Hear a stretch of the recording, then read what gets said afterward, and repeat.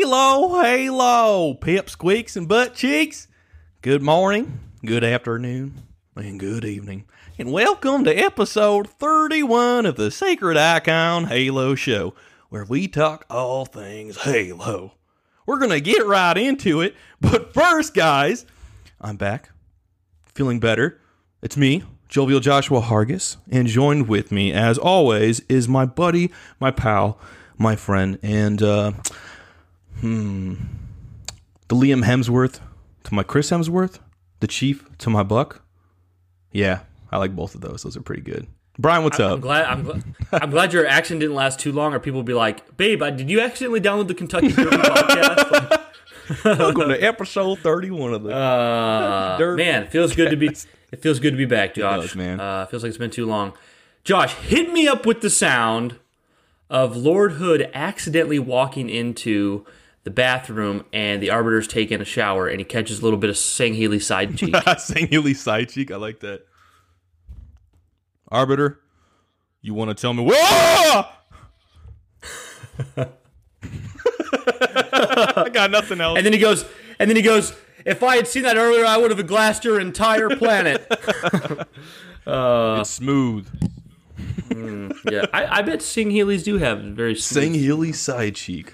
Though Arbiters would be a little crispy because he got tortured in Halo 2. You know? I think they have a dance move called the Sangheili side cheek shuffle. Wow, try saying that. The Sangheili side cheek shuffle. Sangheili side cheek shuffle. Yeah. It's hard to say. Man, it's going to be so tempting to make that the episode podcast. The Sangheili What if I just did it anyways and just broke all my rules? You should do it. I would love it. The Sangheili side cheeks. I will, dude. That's perfect. All right, guys. Prepare yourselves for the Sangheili side cheek shuffle. First you go left, then you go right, shuffle around. Digging that. Boom. Love it. Half Jaw used to be like the best shuffler there was until he lost the jaw, and then he's never been the same. That's how I lost. Anyways, guys. So I feel like we got a nice juicy episode for you today. We have we're going to talk about a little bit of the announcements that came out briefly, but we're not going to talk about those too long because you guys listening, we trust that you guys have already heard this stuff. You're on your own, and you don't need us to repeat it all back to you. But we're just going to kind of talk about our impressions on it, and then we're going to get into two topics. We're going to talk about Halo's legacy and does canon matter? Does canon matter? Maybe some good stuff. I like it.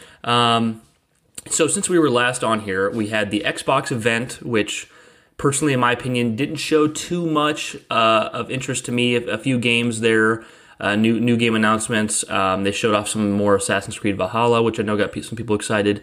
Largely, the opinion seemed to be that there wasn't enough gameplay shown.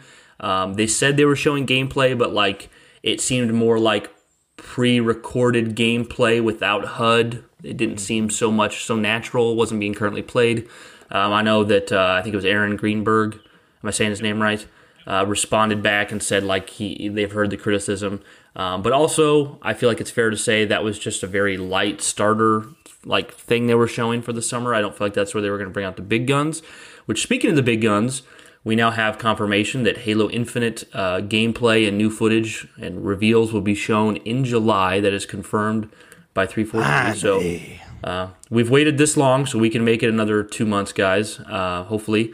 We also saw in the last week a couple cool things. Tony Hawk's Pro Skater HD 1 and 2 was announced. So cool. Done by Vicarious Visions, which tells me it's actually going to be good because, Well, I'm pretty sure I speak for the whole entire gaming community. Anyone who played the Tony Hawk Pro Skater HD arcade that came out 5 years ago, downloaded it. It was a sham. It was horrible. It was not very good. Did you know about that? Yeah, and I actually just watched a retrospective of the Tony Hawk series yesterday, and I saw 5. I never really looked at 5.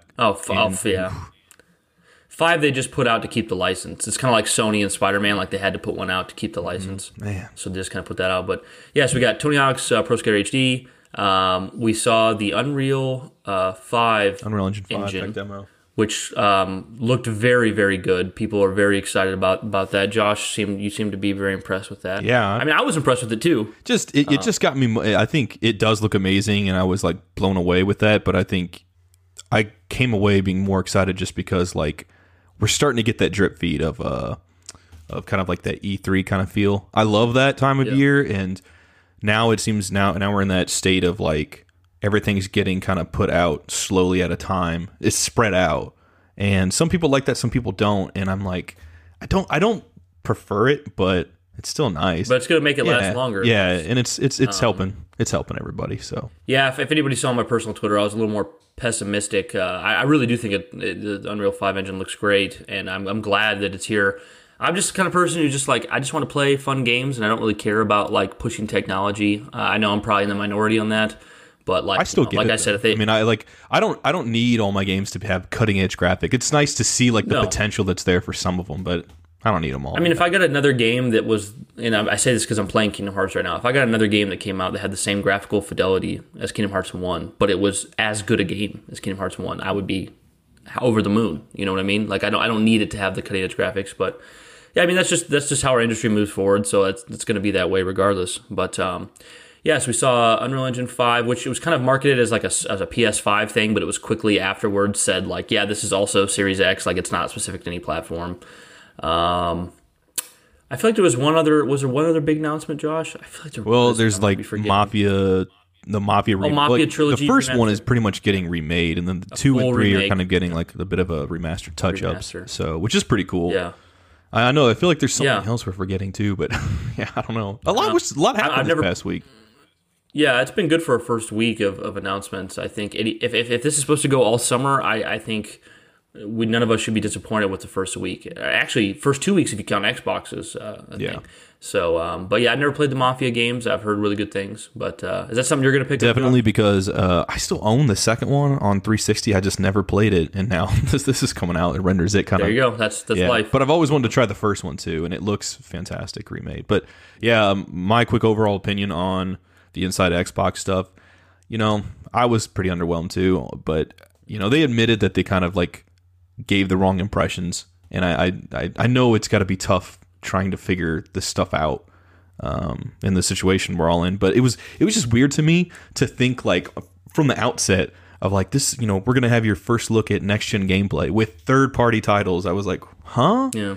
So I feel like, I mean, this isn't fair, but like after I got done watching it, I felt like I didn't know anything more than I knew before I watched it. I'd agree with that. I mean, some of those games looked pretty cool just from what little trailers we saw, but it wasn't anything to really go off on. It was a weird kind of sizzle.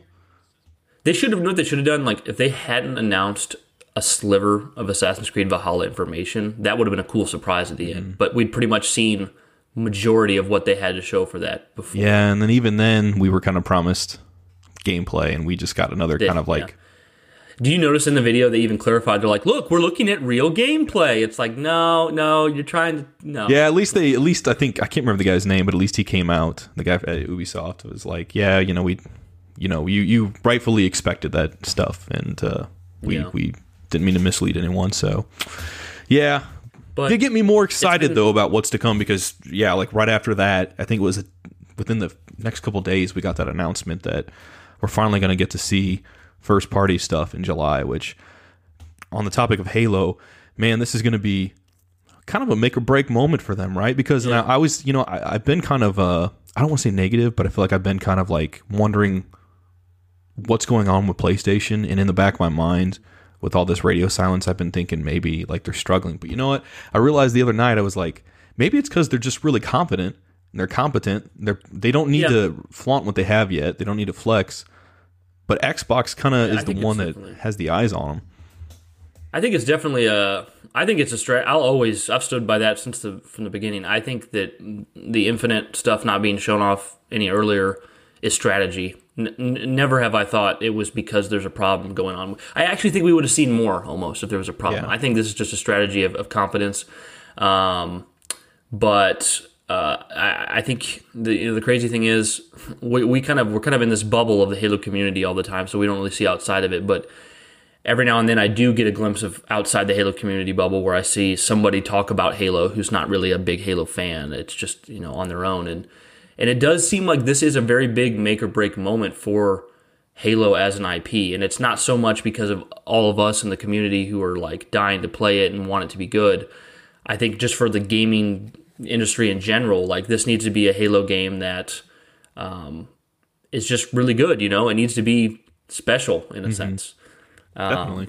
But which kind of that kind of segues. Oh, actually, I don't want to segue because I want to talk about one other thing first before we segue into that. But go ahead. Oh, Todd. I was going to ask you, do you think come July, do you think we'll see some kind of like quick 5-10 minute trailer demo, or do you think we'll get some kind of something like we recently got of Ghost of Tsushima, which is what we were thinking of? That's what was on the tip of our tongue that we got to see recently. Yeah. But do you think we'll get something more along the lines of that? Because I thought that was, regardless of how anyone feels about the game, I thought just the method of showing just straight 18 minutes of footage of that was pretty cool. Yeah.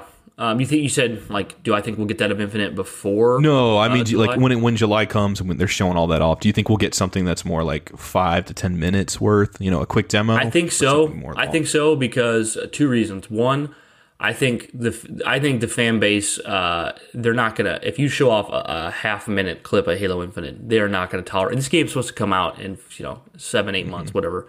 They're not gonna take that. It's gonna be a lot of backlash. It needs to be juicy footage. And also, if you remember Halo 5, which Halo 5 got shown off a lot ahead of time, but when it came to their E3 moment, the same E3 moment, like the same year like we have for Infinite right now, they showed off 15 minutes of that Osiris campaign mission in I E3. think that was only like 5 minutes. It was pretty short. Okay, well, it seemed like they showed a lot of that mission from Battle for Tsushima. Yeah, I remember what you're talking about. I feel like they showed a lot, but I felt pretty pleased by what they showed for Halo 5 that time. So, yeah, I think we got to see a decent amount. But, yeah, also, since you brought up Ghost of Tsushima, it looks pretty good. The thing is, for me, I've never liked a Sucker Punch game, so I'm kind of like, I don't think I'll buy it day one or anything like that because, and not that they're not good games, but I've never been into Sly Cooper or Infamous.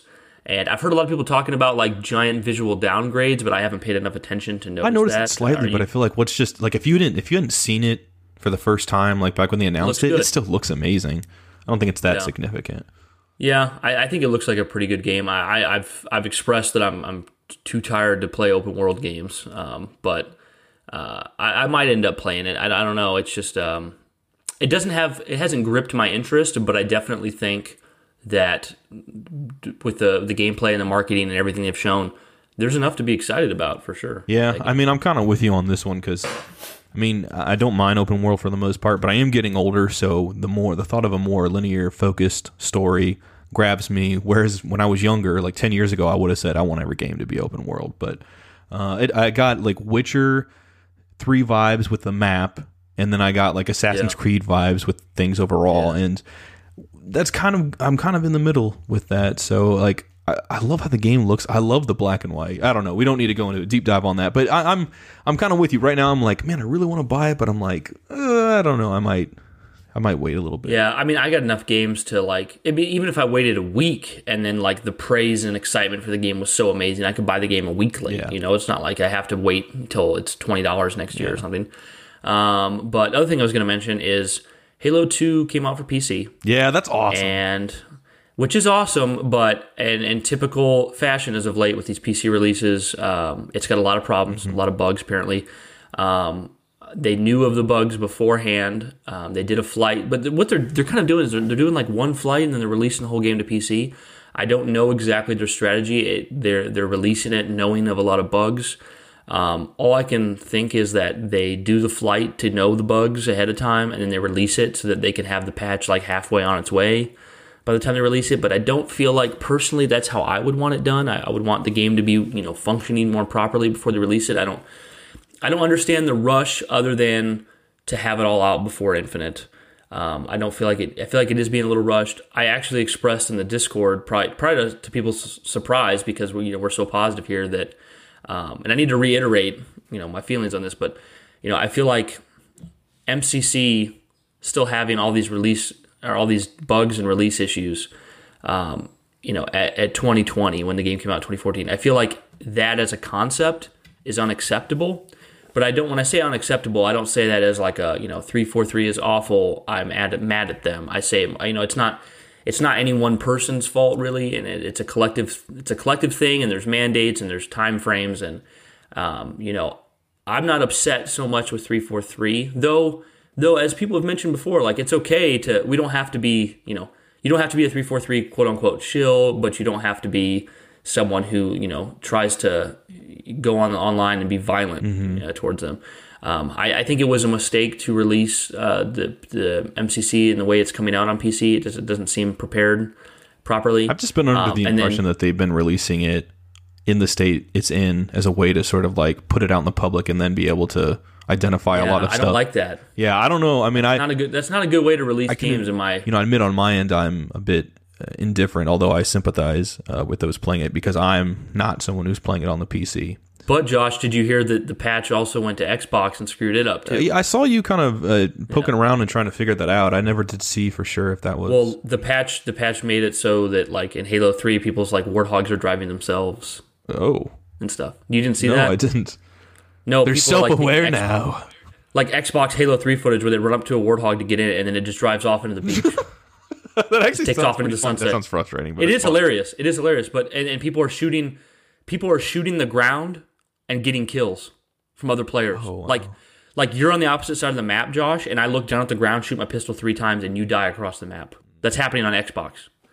And what I said in the Discord was like, this as a concept, I feel like it's unacceptable that it's in this state. As far as being sold, being a full release, it's unacceptable. That's not me saying I don't feel for 343, but I feel like it's unacceptable. And I said in the Discord, I'm like, I wish they had just left MCC alone at its 2018 update, the one where they fixed it and it was working perfectly, like the one where everyone was like, "Oh my gosh, it works now." Like I would rather have just played Reach on backwards compatibility with 30 frames and sub 1080 and kept MCC as because to me it worked. Do you think it's perfect. just going to be something that they're always going to continually try to upgrade and modify? They've turned it into a live service, so yeah, I think so too. I mean, I feel like we're probably still going to be getting some type of updates for this 5 years into the Xbox Series X, if I had to guess. So I mean, it's their plan going forward. I don't know if it's a good one, but I think collectively behind the scenes, people are probably sweating, going, if I could, I just would have went back in the past and told myself, just release Halo 2 Anniversary. Don't do the MCC because it has to be way more of a headache than it's worth, That's a poll you should make sometime. That's actually an interesting thought. Halo 2 Anniversary. Yeah, well, I just wonder now in 2020 if people... I feel like most people would want to say, nah, I still want everything. It's worth all this, But then maybe some people would be like, you know what? Halo 2 is the one I want to play multiplayer on, blah, blah, blah, blah. And you just give me that one, I don't know. I mean, I want it all, but like even in the beginning... it all. And I want it now. Man, you knew it. Oh, that's awesome. Yeah, there so it is. Cool. Wasn't even planned. But from the beginning, all I really needed was Halo 2 Anniversary because even if we had to play the 360 versions of things, that was still... they were still looked the same. Yeah, it was still a viable option, whereas for Halo 1 and 2, it wasn't, Yeah. So exactly. I get it. I mean, that sucks about the Xbox situation and obviously the PC one. That's frustrating as heck. I didn't know about the Xbox One, but they'll get it fixed. But I know it's a momentum killer when you're excited for this stuff to drop and it drops and you get on and then you start encountering issues like that. It does. It reminds me of the game actually releasing for the first time and having all that momentum, changing my gamer tag back to my old original one and all those. I remember wearing my double triple XL shirt, my old Halo 2 shirt, and just staring at the screen defeated and Brian laughing as I get kicked from the game. It's almost like I'm an evil. It's like a slow montage moment of me like, Yeah, meanwhile, for me, the camera pans over and it just says continue, 10, 9. Yeah, 9. Yeah. Defeated. I feel like, if they were going to release the MCC on another platform, they should have done everything to ensure no one could mock them for having the same repeated issue again. And it really feels like it's kind of falling apart again. But I'm sure they'll bounce back. It's going to take time, though, if it has as many issues as it sounds like it does. But anyways, guys, I mean, we've talked about MCC issues into the ground since the beginning of this podcast, and everyone has. So I think we've set enough on that for now. We'll just move on to our main topics at hand. Which Smiling because I'm getting nostalgic for our first episode where the audio wasn't that great. Oh, yeah, right. Yeah. I think Chewy, my dad's dog, barked at the end, and it got edited out. But if you'll notice, We got our podcast issues fixed a lot sooner than MCC got its problems fixed. Ooh. Then again, we're just an audio recording. Let's be real. Yeah, it's a lot simpler with this. But anyways, so the first topic we're going to talk about is Halo's legacy. Now, what I mean by Halo's legacy is, like, let's fast forward 10, 20, 50, 100 years into the future. What is Halo going to be known for? What is Halo's legacy going to be? Because we can look back at, like the first Mario, we could look at like how it was an amazing side-scrolling platformer, how Mario and the original Nintendo kind of saved console gaming because that was kind of dying there. We can look at like was it Final Fantasy VII kind of had this like movie quality and in the way it told story, and like there's all these games you point to and they have a legacy. Or the PlayStation 1 had like you could play CDs, and the PS2 had things that'll be remembered for, basically. And I think pretty much everyone who listens to this knows that Halo's already going to have the legacy of being known for making console shooters viable, having like rechargeable health. I feel like was Halo the first to do that? If they weren't the first ones to be like known for it. That's the first that I know of. And then Halo 2 setting up like the online matchmaking. Those things for sure are going to be like Halo's legacy. But and then 3, you could probably say like the Forge mode, maybe. Would you say that would be something that's going to be remembered for? Like making yes your own and no, maps? because I mean there were map editors and stuff. Yeah, map editors. You're right. So really, like the things we can say for sure are making console shooters a thing and matchmaking. Those are 2 things for sure, right? Yeah. So then in a sense, and this isn't like a 343 thing because it also applies to Bungie. Would we say there's nothing after Halo 2, as far as Halo goes, that has been a legacy type moment? Has there been anything that's going to be remembered that came with Halo after 2 that's going to be remembered 10, 20, 50 years from now? I don't feel like Bungie has really touched on it with ODST or Reach. And I don't feel like 343's really touched on it with any of their games either. And if they haven't, what would Infinite need to do to make something that could be a legacy? Because I feel like so much of what, even though like we said Halo 3's Forge, maybe that was just a map editor, maybe that doesn't have as much legacy, but you can still see Halo 1, 2, and 3, they kind of kept revolutionizing the gaming industry. You know what I mean? Like shooters on console, boom. Oh, matchmaking, couch co-op, or the couch experience online. Halo 3, theater, customs, Forge. And then you get to ODST, and ODST, I've talked about this before, I love ODST's Firefight, but Firefight was very much like Gears 2 had just started the Horde mode trend, and Firefight was kind of like their version of it. Mm-hmm. And then you get to Reach, and Reach, it kind of had the same feature set as Halo 3. Armor abilities were something that was kind of already done by other people. So then you don't see Bungie really, moving forward with it there. And then you get Halo 4, and I'm trying to think Halo's multiplayer. We've been over this. It was the least original multiplayer Halo's ever done. It was very much doing what other people were doing. Halo 4's campaign, while great, didn't do anything revolutionary either. It was it was a pretty linear, straightforward story. Very good, character moments and such, but didn't really move anything forward there. Then you get to Halo 5.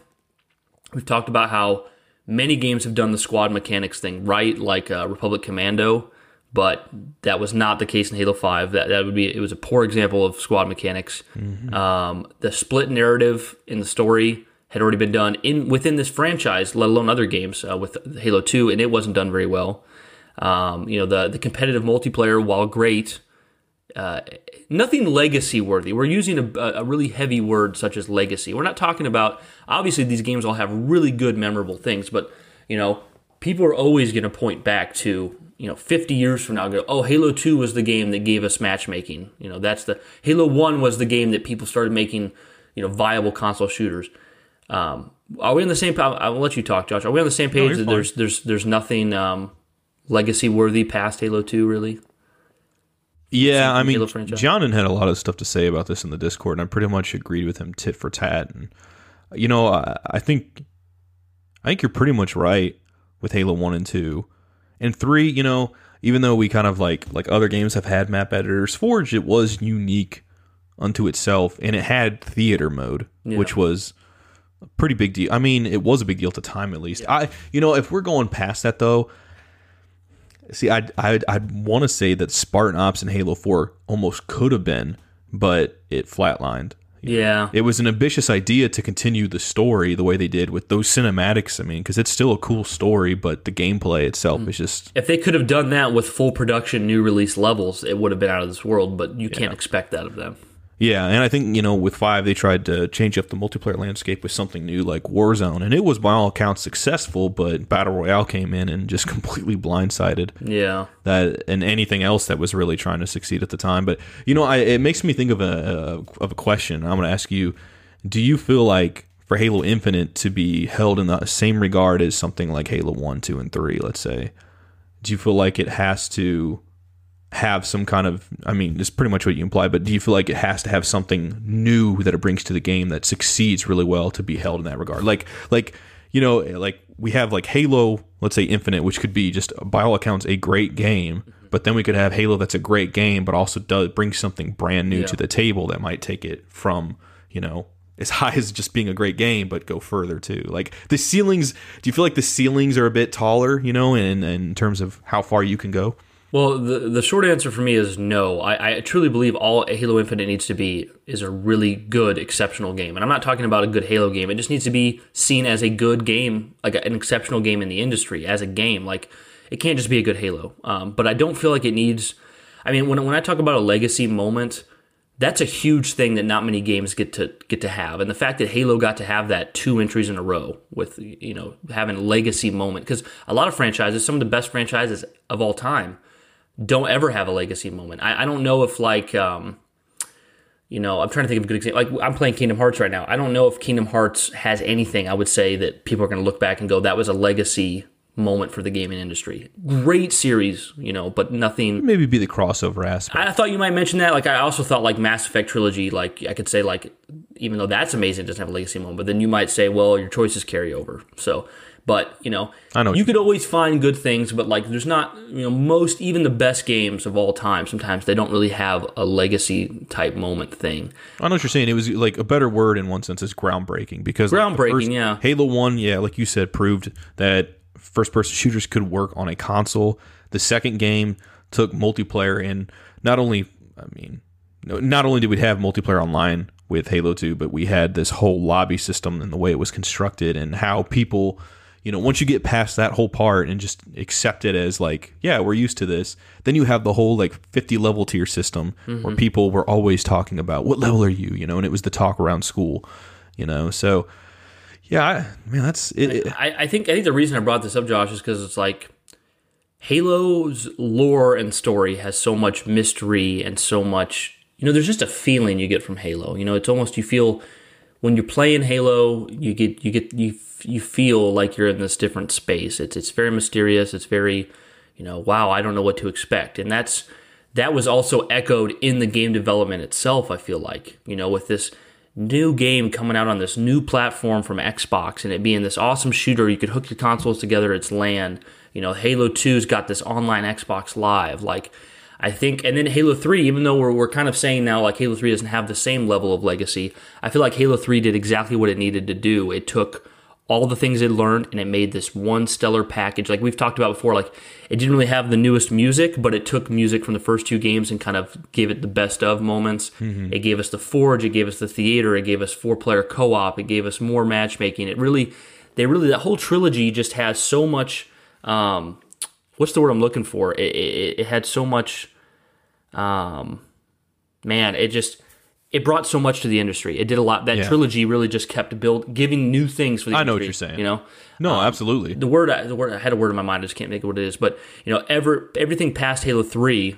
And I'm saying this as someone who loves plenty of the games that came past Halo 3. Past Halo 3, it was more like we were just getting more entries in the franchise. You know what I mean? It's just I think that's kind of what John was saying too. Like Halo 4 having a good story, Halo 5 having good multiplayer. They brought good things to the table, but it was just more so another sequel. It wasn't this standout title that revolutionized it. And man, if somehow Infinite is able to bring something to the table that does that, I mean, that's going to be so cool for a franchise that's been chugging as long as something like Halo has, and has had the longest break it's ever had between games. to come out and hit a grand slam and not just be this great game, but something that other games are going to try to imitate in some way in the future with some aspect. Yeah, I think more of the reason I said this is not because Halo Infinite needs to have a legacy moment or a groundbreaking moment, but I more wanted to point out, to ourselves and to everyone listening that like Halo 1, 2, and 3 really had that added benefit of being kind of watershed legacy moments, groundbreaking moments. Each Halo game, everyone was so excited. It was, Halo was like one of the biggest games in the world when 3 came out, and it was because on top of it being a stellar game, it was these groundbreaking moments over and over again. But after 3, that kind of quit. So I feel like the expectations for Halo Infinite and the expectations for Halo games in general, a lot of times we expect more than we can really than's really possible. We're probably not going to get something with Infinite that is so groundbreaking that people point back to Infinite, 50 years from now. People will point back to 1 and 2, probably not Infinite. But I think the route that I would much more like to see for Infinite is, I think, with the new God of War. I think that was the proper direction to take a series that has gotten complacent and frankly a little stale. You had your God of War 1, 2, 3. You had 2 PSP spinoff titles, and you had a prequel for the PlayStation 3. So you had 5. That's 6. You had 6 God of War games that virtually played all the same. Not too much that word, it's the same word. It starts with an I. It's on the tip of my tongue. I don't know. Innovating. That's the word. Innovating. They didn't really innovate too much. It was just more of the same, more of the same, more of the same. So then, when you get to PS4, and if we could have been a fly on the wall hearing that Santa Monica, I believe that's who makes God of War, Santa Monica, Cory Barlog and all that. Did I say his name right? I always want to say Balrog because of Lord of the Rings. I mean, that's cool. Yeah. But they want, if I was a fly on the wall and I heard that after 6 God of War games in a row, their plan for PS4 was to make another God of War game, I would have said, you guys are insane. Do you want your studio to stay open? Or maybe not, because maybe the God of War sales are so guaranteed, maybe they do want the studio to stay open. But I would think that you want to do something new. But then when we get the game, and Josh, you haven't played it, correct? No. But you know enough about it. Yeah. I've beat the new God of War. When you play it, you realize they took that IP and they kept all the things that really made it what it was, its identity, but they shifted it into a new type of game. They found a way to reinvent it. They reinvented it, and it is so damn good. And now I would love to play 2 or 3 more entries in the series that play like this God of War. See, I feel you. That's where it's tough for me, and it's a very tight rope because it does seem like it's. I mean, just going on. I feel like this is everything I'm about to say is gonna be the kind of thing where a couple months from now, when we finally see it, I'm either going to be 100% right or 100% wrong. And I'm fine with being wrong, but it's going to be interesting. I'm just, I feel a little concerned sometimes over the whole reboot structure because I'm not someone personally. I still get excited about reboots, remakes, remasters, and stuff like that. I still want those to be a thing, but I feel like we're so oversaturated with that in video games, cinema, music, just a lot of different forms of media. But I don't know. I mean, this seems like the writing's on the wall for this to be, its own God of War in that sense, where it's a reboot or more like a reimagining, a reinvention, and coming out being a launch title, just like Halo 1 was, and, trying to bring a bunch of new stuff to the table. I mean, I actually read a Waypoint post, looking for the current one the other day, and I was like, it was this old one.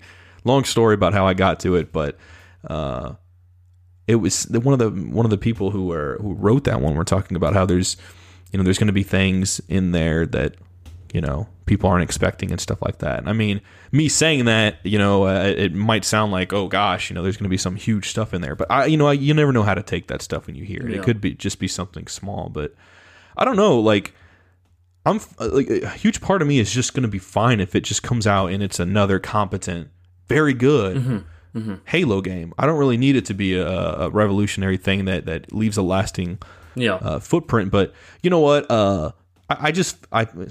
Brian, you've said it so many times now, and I completely agree, dude. But when you say it just needs to be good. What is it, right? It just needs to be good again, or something like that. Oh, I say a game a series sucks until it doesn't. until it doesn't. I think this one will, like, if it does really well, then I think it's gonna have enough of a legacy in of itself as being that turning point where people look back and they're like, man, like, remember when, we had this kind of like dry period and all this stuff, and then they came out with that, and boom, So I mean, I don't know. It's hard to say. Because I always feel like there's those things that we as gamers and just people on whether we're on Twitter, wherever we're at, we try to figure out and think and speculate what they could put in the game that would be something that would blow people away or revolutionize, either the series or even the industry to an extent. And there's always something that comes out that none of us saw coming, none of us expected, and we couldn't conceptualize. So I don't know. I know I'm rambling, and I'll pass it over to you, but it's hard for me to say. I would love it to do something like that, though, if it could. I would absolutely love it. I think there's two things I'll say on what you said. One, when you talk about the reboot, I would definitely say something like God of War is a much different approach than The Force Awakens. That I would say is, yeah, it's like it's weird. It's like the reboot and reimagining combined. Because your issue, Josh, with, correct me if I'm wrong, your issue with the whole reboot thing is that it plays on like concepts that have already been done in nostalgia, and it kind of reuses them. God of War doesn't do that really at all. Well, I guess you haven't played it, but I figured you knew enough. But it's basically it's a new, fresh experience. It doesn't like repeat events of prior games or touch on that really. Whereas like Force Awakens is like, hey, remember this? Hey, another Death Star? Hey, So I think that's a little bit different. And then two, as much as I hate to say it, guys, because there's so many of you, including me and Josh, who are such big fans of like Halo 4, or I'm a bigger fan than Josh is, but Josh likes 4. Such big fans of Halo 4 and such big fans of Halo 5's competitive multiplayer, and some fans of Halo 5 just campaign and as a whole. The truth of the matter is, I feel like for the industry as a whole, Halo has struck out completely hard and fast twice in a row. Halo 4 was a strike, was bad. Like, I'm just talking, not for us, not for, we think it's, it's good, but just for that industry as a whole, the people who just, they want to play a good Halo game, they're not Halo fanatics. Halo 4 was a strikeout. Halo 5 was a strikeout. Infinite really is like, are you going to be 3 strikes, you're out? You know what I mean?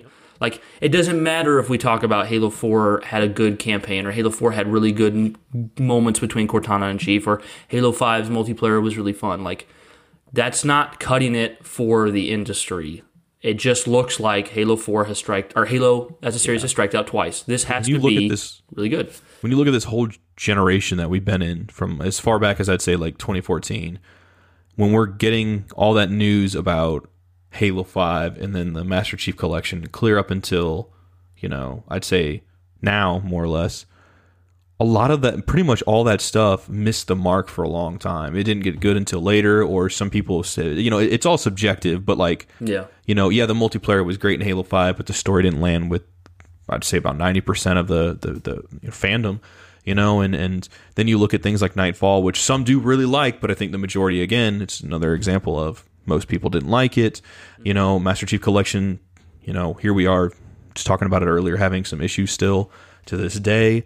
There was a lot of ambition this generation that we can look back on and say there's so much that Halo was trying to do, and there was a lot of Halo early on, but in the second half of this generation, they've gone completely quiet, and it's easy to imagine why.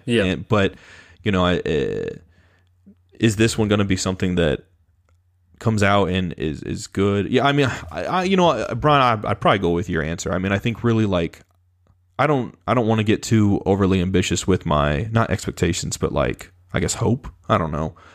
I just, if it comes out and it's really good, I'm going to be so happy. I want this. I feel like this is heresy for me to even say this, because I'm more of a multiplayer guy despite loving the stories, but like, I really want the story to be so much fun. And I mean, I was thinking about this yesterday, and this is really, considering they pretty much already confirmed that you're going to be playing as Chief through the whole story. It's going to be like kind of the first full Halo game with Chief where we don't really have Cortana with us, because Halo 5, yes, that would count, but like, you only had it for 3 missions and they had Blue Team around them. So I'm kind of excited. I didn't really think about that before, but I'm kind of excited to see how they're going to handle that now, you know? Yeah, I mean, we just don't. I mean, we've had so much speculation on the show. I love speculation. We just don't know. We just don't know anything about this game, really. And I love it. I mean, we're about to know in July, which is so exciting. But, you know, I've just been, as we're talking about this, I'm just thinking, like, the gaming industry is so dog-eat-dog, it's ridiculous. You know, because, you know, for 343, Halo that's their career. You know, to an extent, that's their life. I mean, obviously they have a life outside of it, but like that's their career.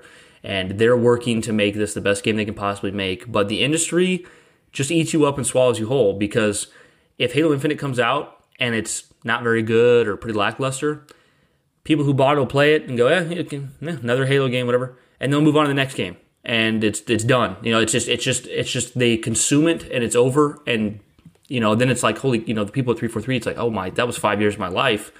Back to the drawing board. You know, whatever. It's kind of like, and I don't know if I can count you in this, Josh. I'll just say for myself, I'm kind of an example of, it's the consumer. I mean, the consumers and the industry are both very dog-eat-dog. But like for me, I wanted to play like a really cool, open, big RPG back in 2014. So I got Dragon Age Inquisition.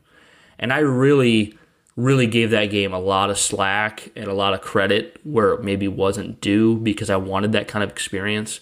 It even won Game of the Year that year, which I hear most people nowadays, they go, I don't think that game really deserved Game of the Year. It wasn't. That's good to hear in one sense, because I always figured it was the opposite. I figured most people were like, yeah, because I know people love that game. And I think people like it, but I definitely, I hear a lot about, I'm with you. Was that really Game of the Year material? But then, literally less than a year later, I don't know, 9 months later, we get Witcher 3. And Witcher 3 gave me the same thing I wanted out of Dragon Age Inquisition, but in my personal opinion, and I feel like a lot of people's opinion, it was better, 10 times better in every respect. The characters, the quests, the quest lines, you know, the open world, everything about Witcher 3 was just that game tenfold. So once Witcher 3 came out, to me personally, Dragon Age Inquisition was kind of dead in the water. I thought it was nowhere near as good. I looked back and I gave Dragon Age Inquisition a lot more credit than I should have. Like, well, I think the thing is that Witcher 3 was it's like it fits in that legacy type. Yeah, it does. It took the RPG.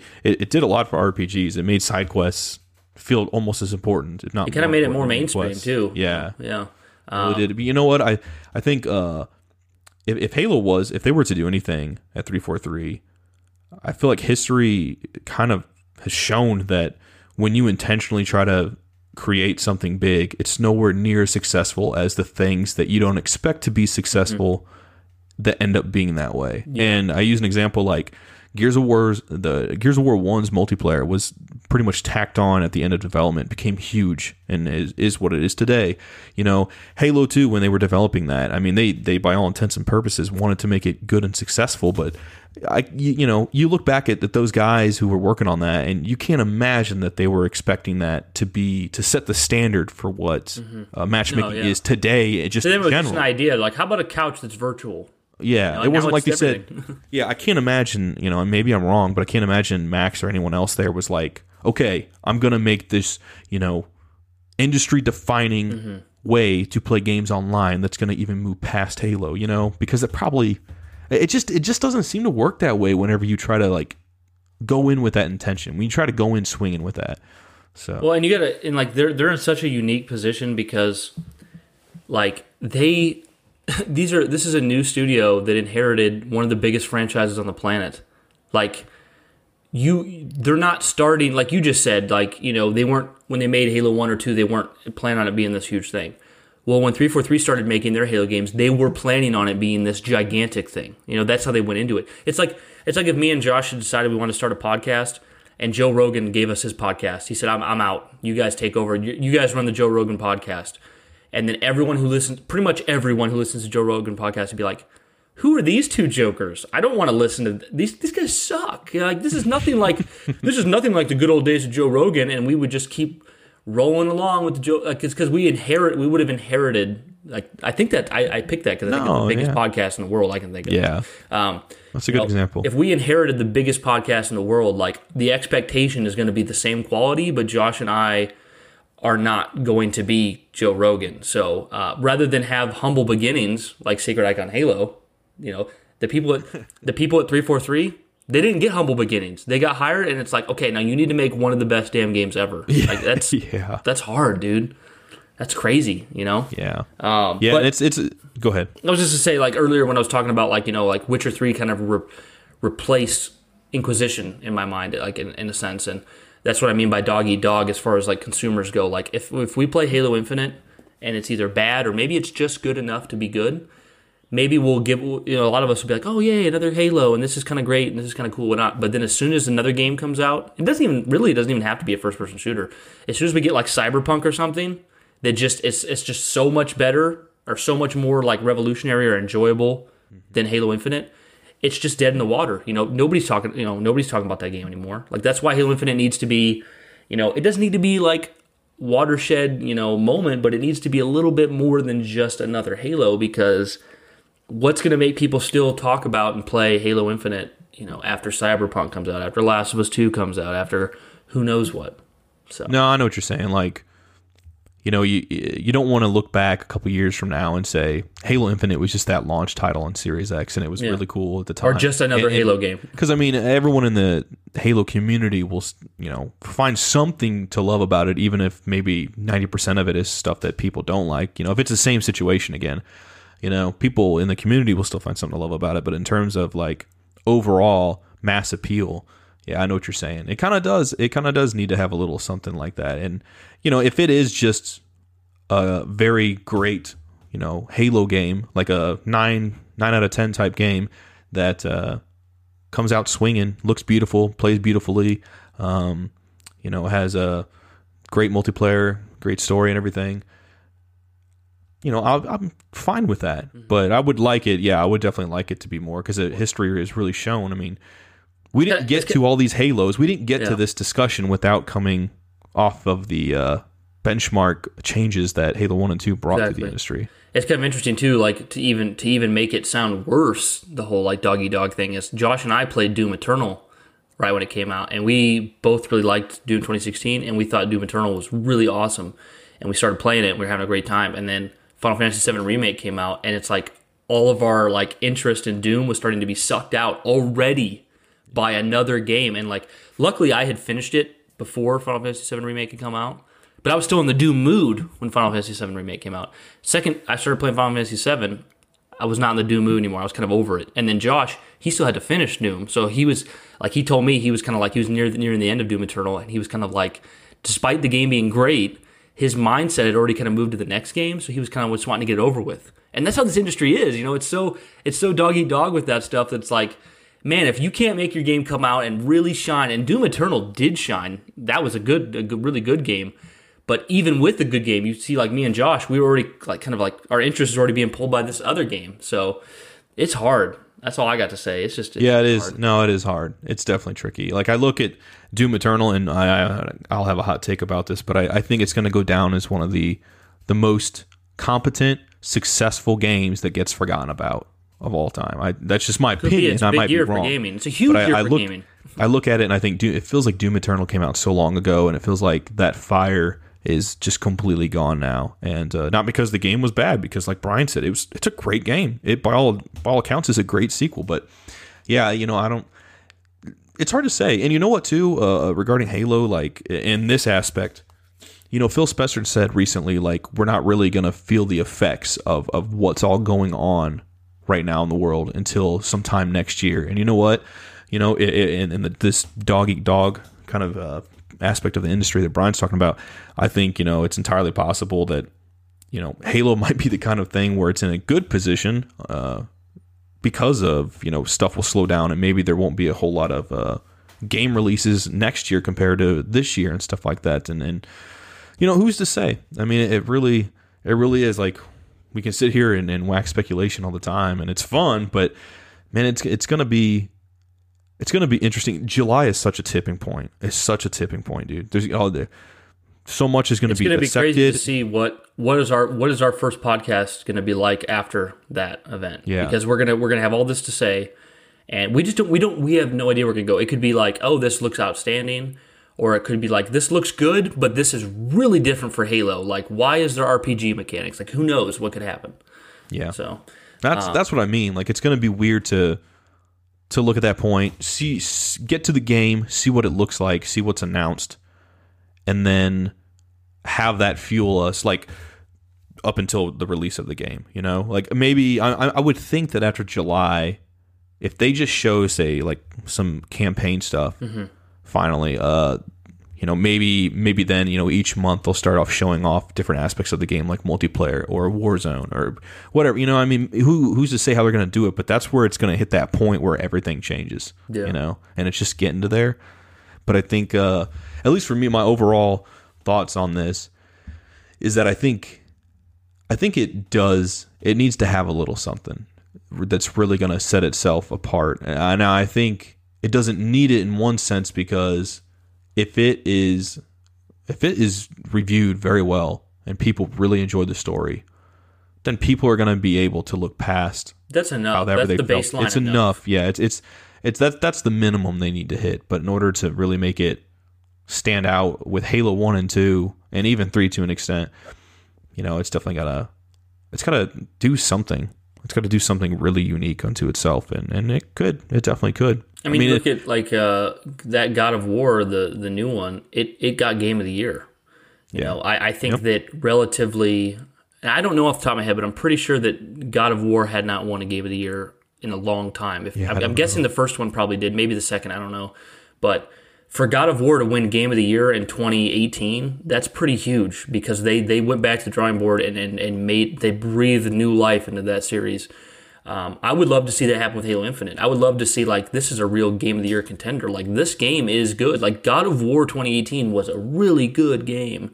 And, like, to see that happen with Infinite, like, that's put Halo back on the board, Like, it's not even on the board right now. Halo is on that, like, this distant area where all the other games that went on too long go to die. Like, I know that sounds horrible, but, Josh and I, we try to talk, outside of just the Halo fanatics, because, in a sense, that's what we are. And it's easy to go, Halo never died, it's still here. Well, yeah, it did. You want to look outside the box. Yeah, to us it didn't, but, like, to the industry at large, like, it's just another Halo game. And then you have so many people who just chime in randomly, like, oh, I remember when Halo was good, and it's like, it kind of hurts you as a Halo fan, because you're like, oh, it still is good to me in so many ways, but, like, to that more mainstream crowd, or a crowd that's not, like, as fanatical about it, yeah, that's how they feel. Josh, you know what, too, though? Yeah, go ahead. I want to say, like, a lot of, I could be wrong, but I think, most of the Halo games have always had something where, like, after the first level or two, maybe three, something big usually happens. Like, after the first Halo 1 level, you land on Halo and it feels open, and compared to the tight corridors that are the first level in Pillar Bottom. You get to Halo 2 and the Scarab, and you get to Halo 3 and, there's like 2 Scarabs and all this stuff. And, then you get to Halo 4 and there's stuff like the Mantis. And then when you're flying in that ship, I can't think of it, and even as far back as Halo Reach with that, I don't know. So, I mean, there's always something like campaign-wise where something just kind of like opens up in a way. I mean, I don't really count ODST because it's kind of different, but I wonder, like, I said before, and this is just pure speculation at this point, but I said several episodes back that, like, regarding the whole Cortana situation, I wonder if they're just going to, like, try to wrap that kind of, like, storyline up and have it segue at the same time into this new overarching plot. Like, how Julam Dama just got killed off pretty much right away in Halo 5. It's tough, dude, because you don't want them to double down on the Cortana thing, but think if they did like a Palpatine Rise of Skywalker thing. Yeah, and I'm not necessarily saying they need to do that. I'm just saying, like, I wonder if we're going to have something, like, let's say hypothetically, like, if that whole very first video we saw of Halo Infinite's announcement, when you see the animals and you see all that kind of stuff, even though that was just kind of them, like, kind of showing off the slip space engine, really, like, what if maybe the first couple levels of this game are something that's more tight and familiar, and then we get to a point where, like, maybe this whole game's going to take place, the main plot is going to take place on this Halo ring, and, it's kind of, they drop us down on there, and we're able to we have a nav point, but then we can go run around and look around if we want. Like, that could be the kind of thing that really, where we go, oh, shit. I mean, yeah, there's a sense of, like, you have your old jaded crowd, which I weave in and out of. It's like, oh, just give me 12 missions as Master Chief and straightforward missions, But then you have your other crowd that's like, do you want Halo to be relevant going forward? Because if you do, you can't stick in the same bubble forever. You just can't. Yeah, like you're right. even something like, people keep talking about like how the new Doom games are a return to form, and I've said this before to Josh. Like, in a sense, they do sit on the pillars of the original Doom with like fast paced combat and metal music, which was the original. But the new Doom games don't play anything like the original. If you really go back and play the original and you play the new ones, they've evolved so much and changed. So they've added so much to make it a new, fresh experience. If you want your franchise to continue on like that, you got to be willing to take some risks and mix it up a bit. Like if this new Halo game takes place on one ring and it's open world and it's not a linear mission structure and you got to kind of go to the nav point like Josh is saying, maybe there's some light RPG mechanics, because I feel like most games nowadays even racers have RPG mechanics. Mm-hmm. I might look at that like at a reveal, and my initial instinct might be like, as Brian, I might be going, oh, you know what? I just wanted 12 missions, this regular linear 12 missions. I didn't want this. But then I immediately, like 2 seconds later, go, okay, you know what? We have that in 6 Halo games already, 7 Halo, however many Halo games. And I want this franchise to grow and mature and continue to be relevant. Let's just see. And then maybe I even play it and I realize it's really good, but I'm still like, I prefer the originals. Well, guess what? I can go play those. You know what I mean? Like, yeah, it's exactly. Not, it really comes down to the away. expectations. That's why I always say, I know I'm a broken record, guys, but that's why I always say, for me personally, I just want them to give me whatever game they're making, because, yeah, there's things I want, but there's things like millions of people want in these games, and you can't please everyone. And if you stay inside that bubble, you're never going to get to see what is potentially on the other side that could be really cool that you could really like too. So I feel like that's what happened with God of War, because if I wasn't a huge God of War fan, but if they told me that they were putting the camera perspective behind Kratos' shoulder giving him a son and then setting it in Norse times, I probably would have been like, oh, no. Like, Kratos is a badass. He doesn't have a son. It's Greek. And I don't know, but... Let me ask you something real quick. Do you think, considering like how much has just been leaked in the industry right now, just like this past week even, do you feel like, what do you think the odds are of Halo, of some genuine leaks coming out of this game or not? Infinite? Yeah. Man, if it's came this far without leaks, I think they're going to hold true. I don't think there's going to be any. How far away was it when Halo 5 got that like off-cam footage of the multiplayer? It was like days before the release, I think. Okay, I can't remember now. Yeah, because it was like because it was showing us like aim down sights with the AR, and we're like, what? And then like literally like the next day, it was like they showed some footage and told us about the beta. So I mean, maybe that was it. Maybe we'll get some Infinite like spillage a couple days before, but like at that point, when you just preferred to let the studio have their moment. Yeah, exactly. I mean, I'm not implying I want that stuff. I'm just curious because so much. It seems like it's so hard to keep stuff a secret now. That's really been something that's changed the past couple of years. But yeah, I don't know. It's going to be interesting. I think it could really go either way, which way. And my final thoughts on that. I'm completely fine if it ends up just being a great Halo game. As long as that story is fun, I'm fine with it. And I honestly think just the fact that we're going to be playing as Chief again is already going to make most of us enjoy it enough, regardless of what ends up happening with the plot. Because, I feel like the biggest takeaway outside of the Cortana situation in 5 was just that people didn't like playing as Locke over Chief, and they wanted to play as Chief more and get to know Blue Team more. You were kind of asking people to not only play as a new character like Arbiter, but get to know essentially 6-ish new characters, because if you didn't read the books, the Blue Team was new, and then even if you did read the books, they still kind of felt new. And then Olympia Vale and Tanaka and Locke, and then it's some... Believe it or not, this sounds crazy to the Halo purists like us, but like some people probably didn't even play ODST. They didn't even know who Buck was. I mean, ODST was just an expansion pack or something, like to them. So, I feel like that's a little bit more forgivable though than some of the other ones, like Tanaka. Like you need to read Escalation. True, yeah. But I agree at the same time. But I agree. Josh, do you want to move into our next topic? We went long on that one, but it was a good conversation, man. No, absolutely. Next topic, guys. This could get people pretty heated.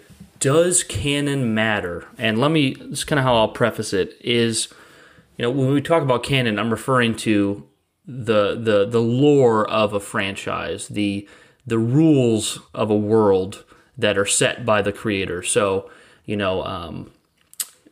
George Lucas, said that Anakin was the chosen one. Okay, that's canon. But some random book that came out in '97, made by someone else, might not be canon. Okay, you following me? So then, with Halo, everything that at this point in time, everything that's in the books, the comics, the games, it's all canon. It all counts. But sometimes, and I'm definitely, I mean, Josh, you're a canon person, right? Like, I'm very much a canon person. Like, I care about the canon. I'm pretty middle ground, actually. Okay, that's good. That's good. I care about canon a lot. I love the canon. I want it to make sense. I want it to be, I want it to flow well. But sometimes I think the canon gets in the way of just being entertained by something, of just enjoying something for what it is. The easiest example is the Star Wars movies. Josh and I have talked about it before. Like, Rise of Skywalker was a really enjoyable experience to us, but canon-wise, it wrecks the series really hard. It wrecks the lore pretty bad. Definitely it's a conflicted movie in that. Very conflicted in that sense. It does things like bring back Palpatine, who was supposed to be, had that redemptive moment of Darth Vader throwing Palpatine, down the shaft or whatever. Yeah. And turning to the good side at the last moment, and then you also had Anakin being the chosen one, but then in the end it kind of seems like it didn't amount to too much. Yeah, never showed up, never had a presence in that sequel trilogy. Yeah, you almost forget he was in Rise of Skywalker. Yeah, so as a canon person, it's really easy to get upset. Hurts. Yeah, see, as a canon person, it's really easy to get upset because both of us, but Josh far more intimately than me, we both understand the lore and the canon of Star Wars and what was established, and to see something like Rise of Skywalker, if you're fixated on the canon, it kind of spits in your face. But if you just watch those 9 movies and you try to have a good time, you get a completely different perspective. And somebody I use all the time as an example is my dad, and I think, Josh, you could use your dad as an example too, because our dads are very much, I'm going to sit back, I'm going to watch this movie, I'm going to give you the very brunt, yeah, it was good, I liked it. They're not going to fixate on that character's hair wasn't actually this color in that section of time, canon stuff. So my dad, he likes to watch all 9 of the Star Wars movies. He wasn't as big a fan of the prequels, and then he thought Last Jedi wasn't as good. And you can kind of see the kind of person you're talking to by what they say. My dad just wants to have a good, fun, entertaining experience, and he kind of got that from the originals, Force Awakens and The Force Awakens and Rise of Skywalker. But so if I try to talk to my dad about canon, he's going to be like, you're just a nerd. He'd be like, shut up. Whatever. I don't care. It was a good movie. And that's fair. That's a completely fair perspective. These things are just supposed to be made for entertainment. When it comes down to brass tacks, guys, Halo, Star Wars, all these things, this podcast you're listening to, it's for entertainment. It's not the be-all, end-all to life. But at the same time, we get so passionate about the things we love. And we get so passionate that it really does affect our enjoyment. Even if the movie is objectively fun and good and enjoyable, we might not be able to enjoy it because of the canon. And I bring up Star Wars because it's always the easiest thing to compare with Halo for some reason. I don't know why it is, but I love it. It goes for Halo too, though. Or Halo as well, I should say. I feel like canon-wise, everyone was pretty happy with Halo up until Reach. Reach was the first moment that anyone was upset because Reach kind of conflicted with the events of the book and kind of changed things around. And then 4 kind of gave a different perspective to the Forerunners than some people may have liked. And then you get to 5, and Cortana becomes this kind of mustache-twirling evil villain and becomes evil, and people didn't like that. And it's so with Halo Infinite, if Halo Infinite is just a really good Halo game that feels like true Halo, has you got the Halo music, the Halo feel, that mystery, the Halo ring, you playing as Chief, it feels great, but the canon's a little off. How much should we let that affect our enjoyment? Josh, I've talked a lot. No, what do you're fine. What do you have to say? A lot, actually. That stuff's tough because when it comes to canon, I feel like sometimes I feel like the the dark side of canon is that it makes it much harder for you to enjoy whatever the product is, whatever that form of media is. But it makes when you get the enjoyment so much higher. Yeah, exactly. It's so much more. It's so much higher, but it's also so much more difficult to enjoy because you go in, even if you don't have expectations, you go in, and there might be something you see or hear or experience that you're like, I do not like that. I've read these books, I've read these comics, and this is trampling over. You know, you're gonna feel some way. So with Star Wars being a good example too, like it's, you know, in some ways it's like that movie's awesome and it's fun, but then the person in me who cares about the canon aspects of Star Wars is like, why, you know, for some things. So and that's another thing too, is like, if I was to have the entire script of the plot of Halo Infinite and I'm holding it up to a bunch of Halo fans, but I turn to the page that said, let's just say hypothetically Chief dies, let's just say, and I turn to that page and I hold it up and that's all people can see, they're going to have a reaction, whether it's positive or negative. Yeah. Most people just looking at that are going to be more on the negative side than on the positive side. It's a safe assumption, I feel like.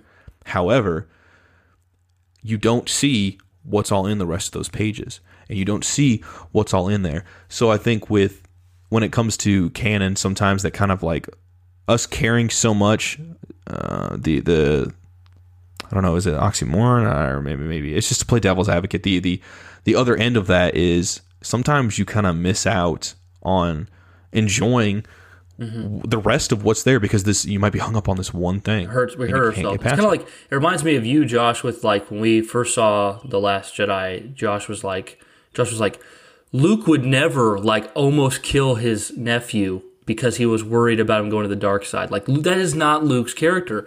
And like, I was more open to it because I'm far less of a hardcore Star Wars fan than Josh. But like, if I try to put myself in Josh's shoes, and like, let's say in Halo Infinite, Chief at one point says, "It's too difficult. We have to give up." You'd be like, no. Like, Chief would never say that. Chief always said, "We need to fight. We need to fight." Chief will fight no matter what the odds are until he dies or wins. Like, he will just not stop. So to see Chief just go, "Yeah, it's too hard. We better back down." Like, that would be so out of character. And so for Josh, when he watched The Last Jedi, and there's several things that he didn't care for about Last Jedi, but for him, at least in the beginning, I don't know where you still stand, Josh, but the thing you were really hung up on right when you first saw that movie was like, that is not how Luke would act. That just like, but to you, it just felt like it betrayed his character.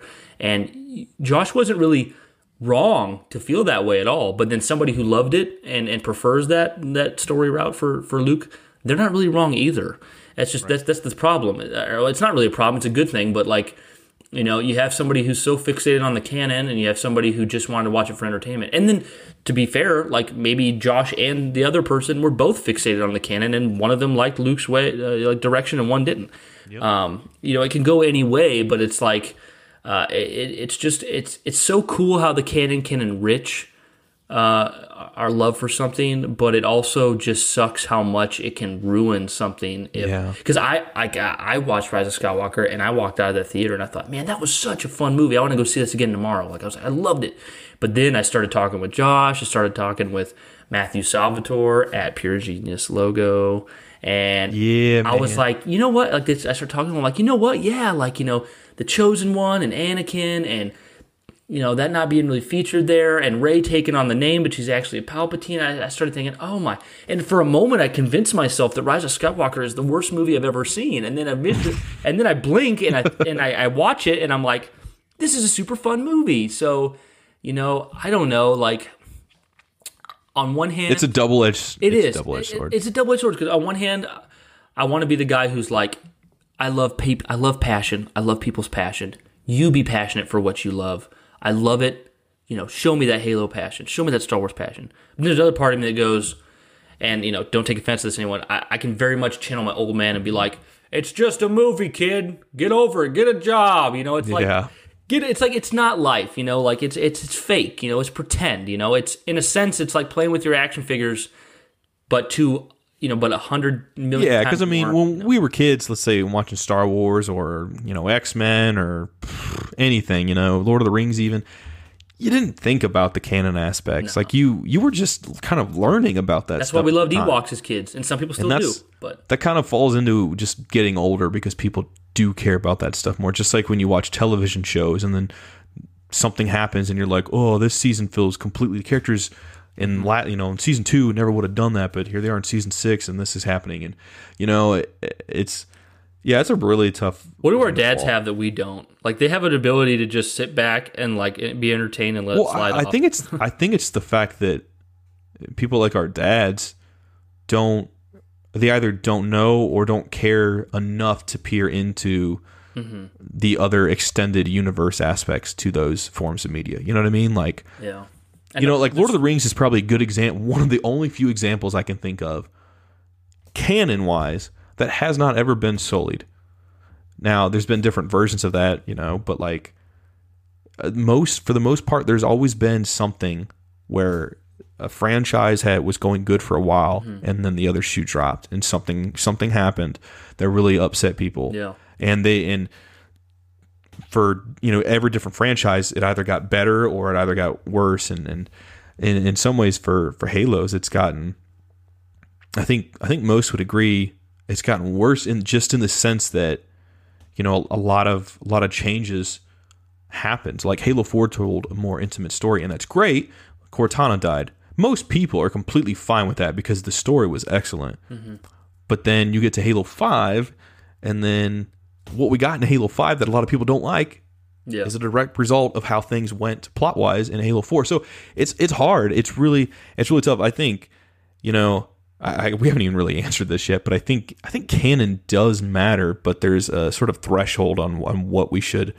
On how much it matters? On how much we should let it matter and how much we shouldn't let it matter, because again, we get to a point where we let it affect how much we enjoy something. Because a good example, Brian and I always talk subjective versus objective, and subjectively you might enjoy something or you might not enjoy something, but objectively you can recognize that it's good. Last Jedi is probably my favorite film in the Skywalker, the last 3 of the sequel trilogy, and when it first came out, I wasn't feeling that way at all. I can look at that film in one sense, say subjectively, I don't. That's the film out of those 3 that has the most that bothers me or upsets me when it comes to canon. But objectively, it's the best, I feel, and fantastic. It's like the most original thing to come. Yeah, and I mean, in one sense, that's subjective too. But a good. I'll put it this way: a good example of subjective versus subjective is that Mortal Kombat Annihilation is a film I went as a kid and saw 11 times in the cinema. No, I've said that before on the podcast, but it's amazing. Are you guys hearing me? 11 times. 11.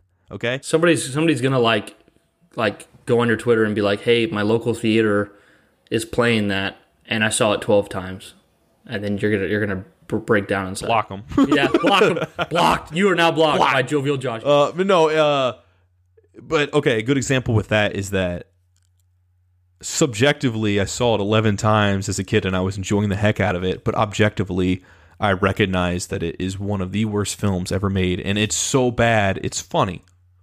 So, there's the both sides of a same coin right there. And I think, I'm going to switch over to you, Brian, but I mean, do you kind of get that with Halo? I mean, like, because I feel like with Star Wars, as an example, they do what's, they've had what's called like Legends content now.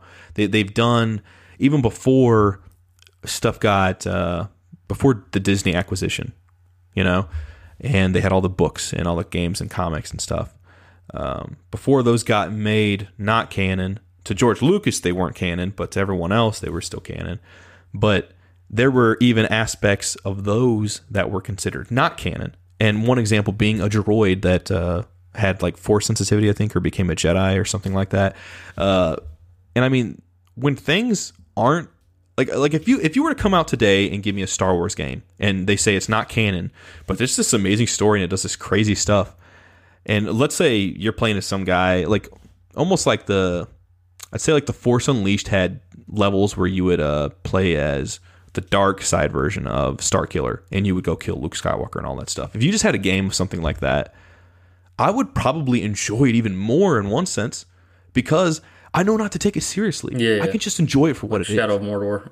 Yeah, I can exactly. That's another great example. So I mean, over to you, man. What are your thoughts on all this? I mean, if you have to, like, if it's a yes or no question to does canon matter, and all I could say is yes or no, I'd say yes. Me too. But I think we should. I think people should be more aware of why they don't like things or why they do like things before they start to criticize other people. I mean, really, there's no reason to ever if someone's just trying to have a good time and be there's really no reason to criticize them at all. If they want to have a discussion, then there's more of an avenue for that. But like for instance, with Rise of Skywalker. I feel like it's pretty obvious that it's an entertaining film. I mean, I know some of you out there are probably listening and saying, "I hate that movie, Brian. I hate its existence." That film is so much fun to watch, and it's never boring. But it's fun. It's just really fun. Yeah. So, like, if someone likes that movie, like, should that be that hard for us to understand? Not really. It's really fun and enjoyable. Now, if somebody hates it because of what it did to the canon, I think that's understandable as well. Whereas, like. And I feel so bad. I'm so sorry, Mr. Red, for this. I'm about to say this, but with like Halo 5's story, I feel like majority of people go, I just didn't enjoy it. I didn't enjoy the story for entertainment purposes. I didn't enjoy it for canon purposes. Like, I think, obviously there's some people, like I just mentioned, with like Mr. Red, who really, really loves Halo 5, and I'm so glad she does. But in general, that's just a that's just a game that the story people just don't like. It doesn't matter what your perspective is, if it's canon or if it's just enjoyment. Most people are just like, I didn't really. It's just kind of seen as not very good. Unfortunately. So I think canon matters, but what makes me want to be like a butt and say like it doesn't matter is when I see those people who hold so tightly and so true to the canon that they rain on everyone else's parade. And that they be buttheads about it and they try to ruin other people's enjoyment. Like, that makes me so angry to see that I want to just be like, I want to say canon doesn't matter. Because when you are so caught up in the canon that you're trying to ruin something for someone else or bring someone down for liking something, I think you've then become too idealistic of the canon. The canon now means too much to you, in my opinion. So that's kind of my final words on it, really. I don't think I could say it better if I kept trying. Oh, no, I mean, I think, okay, as an example, like, you mentioned Missa with like in Halo 5, like, Haruspis, he loves Last Jedi, and yeah. I think that one is a bit more split evenly down the middle, but I think, I honestly do think it's more, people dislike it more than they like it. Like, I'd probably say it's like 60-40, 70-30. But that being said, like, there's people out there like him who love that movie, who love Rose Tico. And if you don't like Rose, that's fine. But then there's people who, that's their favorite character. I remember seeing a video of Kelly Marie Tran after that movie came out. She was in like a cafe and someone was with her and recording a video of her reacting to some other people that didn't know she was there discussing their thoughts on the movie. And this one girl talks about how much she loved Rose and Kelly just starts crying and she's happy. And it's like, that means something to those people.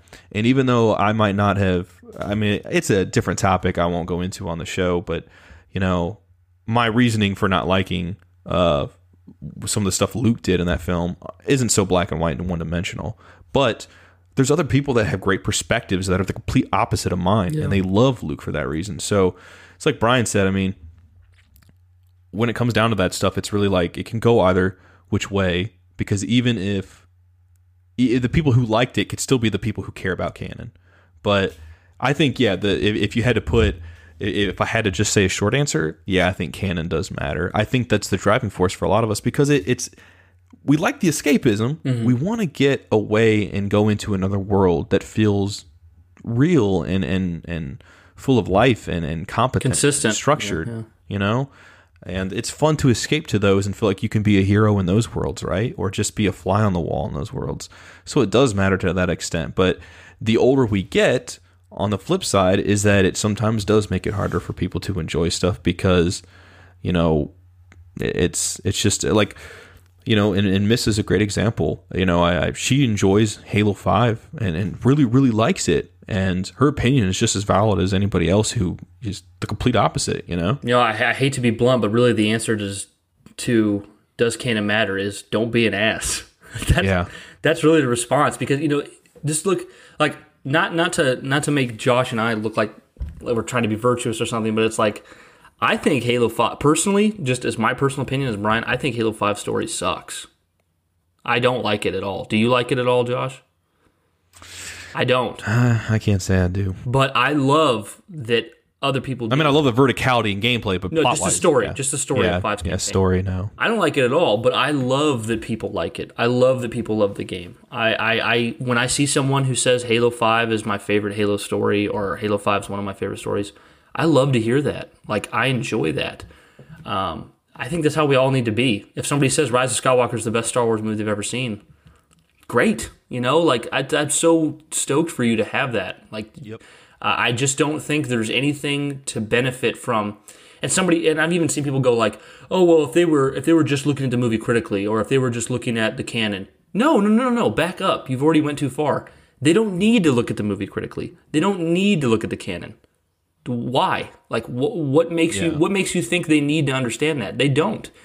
It's entertainment. If they got enjoyment out of it, it's a bit of entitlement. Yeah, it is. Now, if they come to you and they say, if somebody comes to you and says, I'm a film critic and I think Rise of Skywalker is the next Citizen Kane, if they say that, well, then they've opened them. They want to have a debate with you. They've opened themselves. They've made they're kind of gaslighting. Yeah, they've made an accusation. But if someone just goes, I just got done seeing Rise of Skywalker. I just got done playing Halo Infinite, Halo 5. It was one of my favorite stories.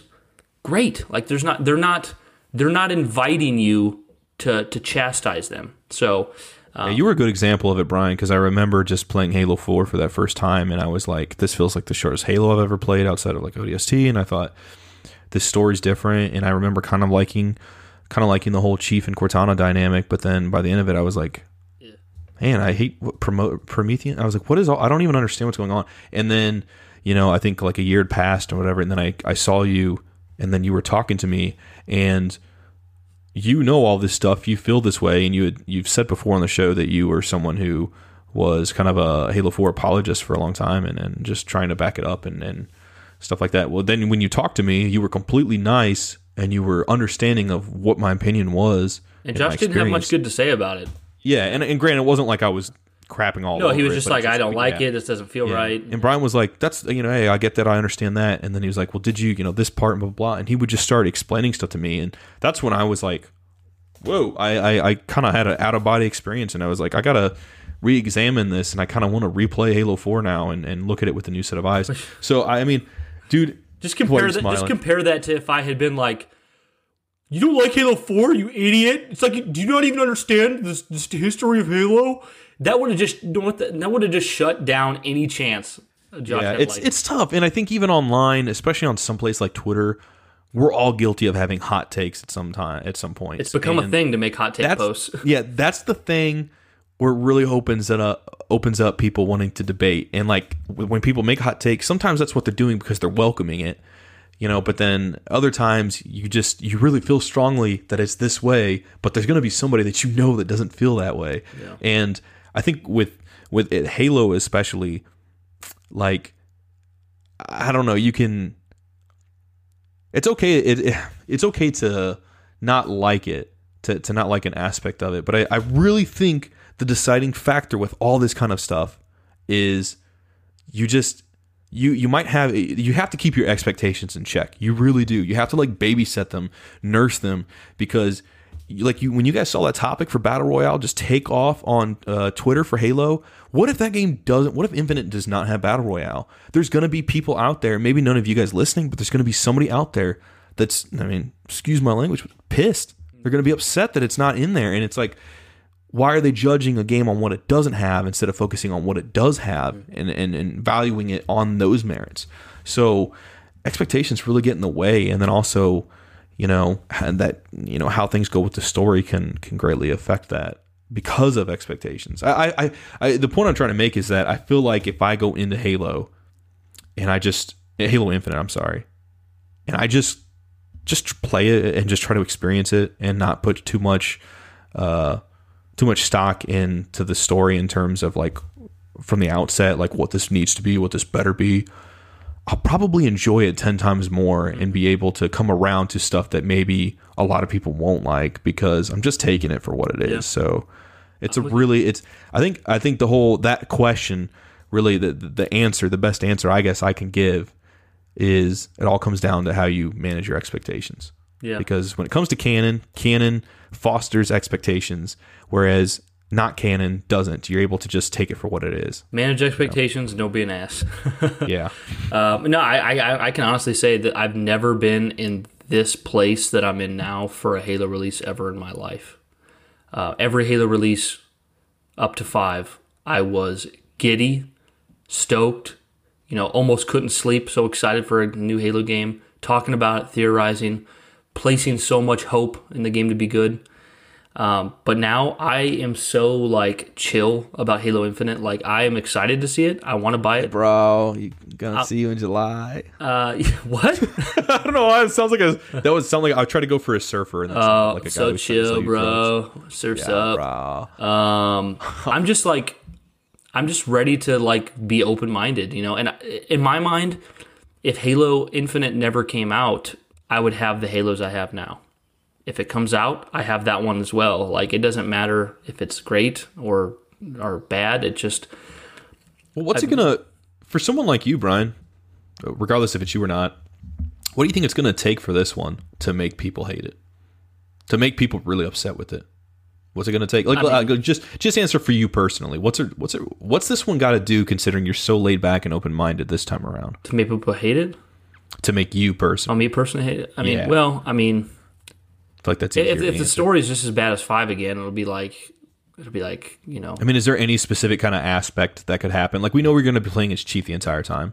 So is there any kind of aspect to that? Is there any aspect to Cortana? Aspect to the story specific, or just, I was going to say story in general, but yeah. I mean, like I said, I'm open-minded, but it has to be believable, I guess. I guess you can do something crazy. Arbiter can die and become an AI, but if you convince me, if it seems fitting, then I'm cool with it. That sounds stupid on paper to me. But if you can convince me, sure. I mean, games have done it before. They've done something I'm like, that doesn't, wow, that really does work. It did not work with Cortana in 5. It was unbelievable. It was out of character to me. But I just feel like, in my experience, when Halo 4 came out, and like I said, people really hated on Halo 4, people really hated on it, but they still had hope for the series because the story was still there. The story was still pretty competent, pretty wholesome. And like Josh has said before in the past, even for so many of the multiplayer people, one of the reasons why multiplayer is so enjoyable is because they feel like they're fighting in that world, that awesome world that's been crafted by the campaign. And if you just got done playing a campaign that you felt like sucked or was a joke, it really takes away from the mystique of playing the multiplayer. Yeah, well said. So I think even when people played Halo 4 and they didn't like the multiplayer, they still felt like that world was still intact. And then Halo 5 came out, and even though the multiplayer was so good, people were like, man, this world's starting to fall apart at the seams. It just doesn't seem it's kind of weak. It's not very good. It's hard to put yourself in that world now. And 5 has been by far the most criticism that 343 has gotten. And this has been the roughest time for Halo ever.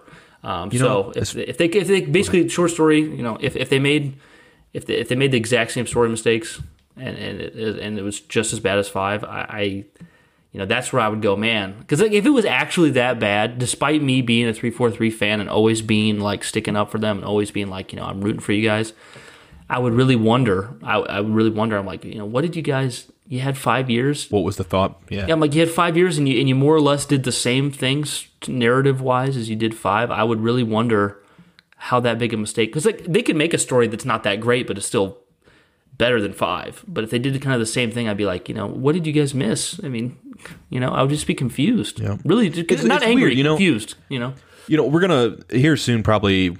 I'd say within the next month, we're probably going to do an episode on Halo Escalation because I've been reading those and I'm almost done. Yes. And I'm enjoying those. But I look at Halo 5 now and I really take that into account. And I don't. Halo 5 doesn't feel like a sequel to Halo 4. It feels like a sequel to Spartan Ops, Halo Escalation, and Halo Nightfall rather than that. And it's just a weird hodgepodge hybrid. It's like a spin-off game, kind of. Yeah. So it's weird, but I think.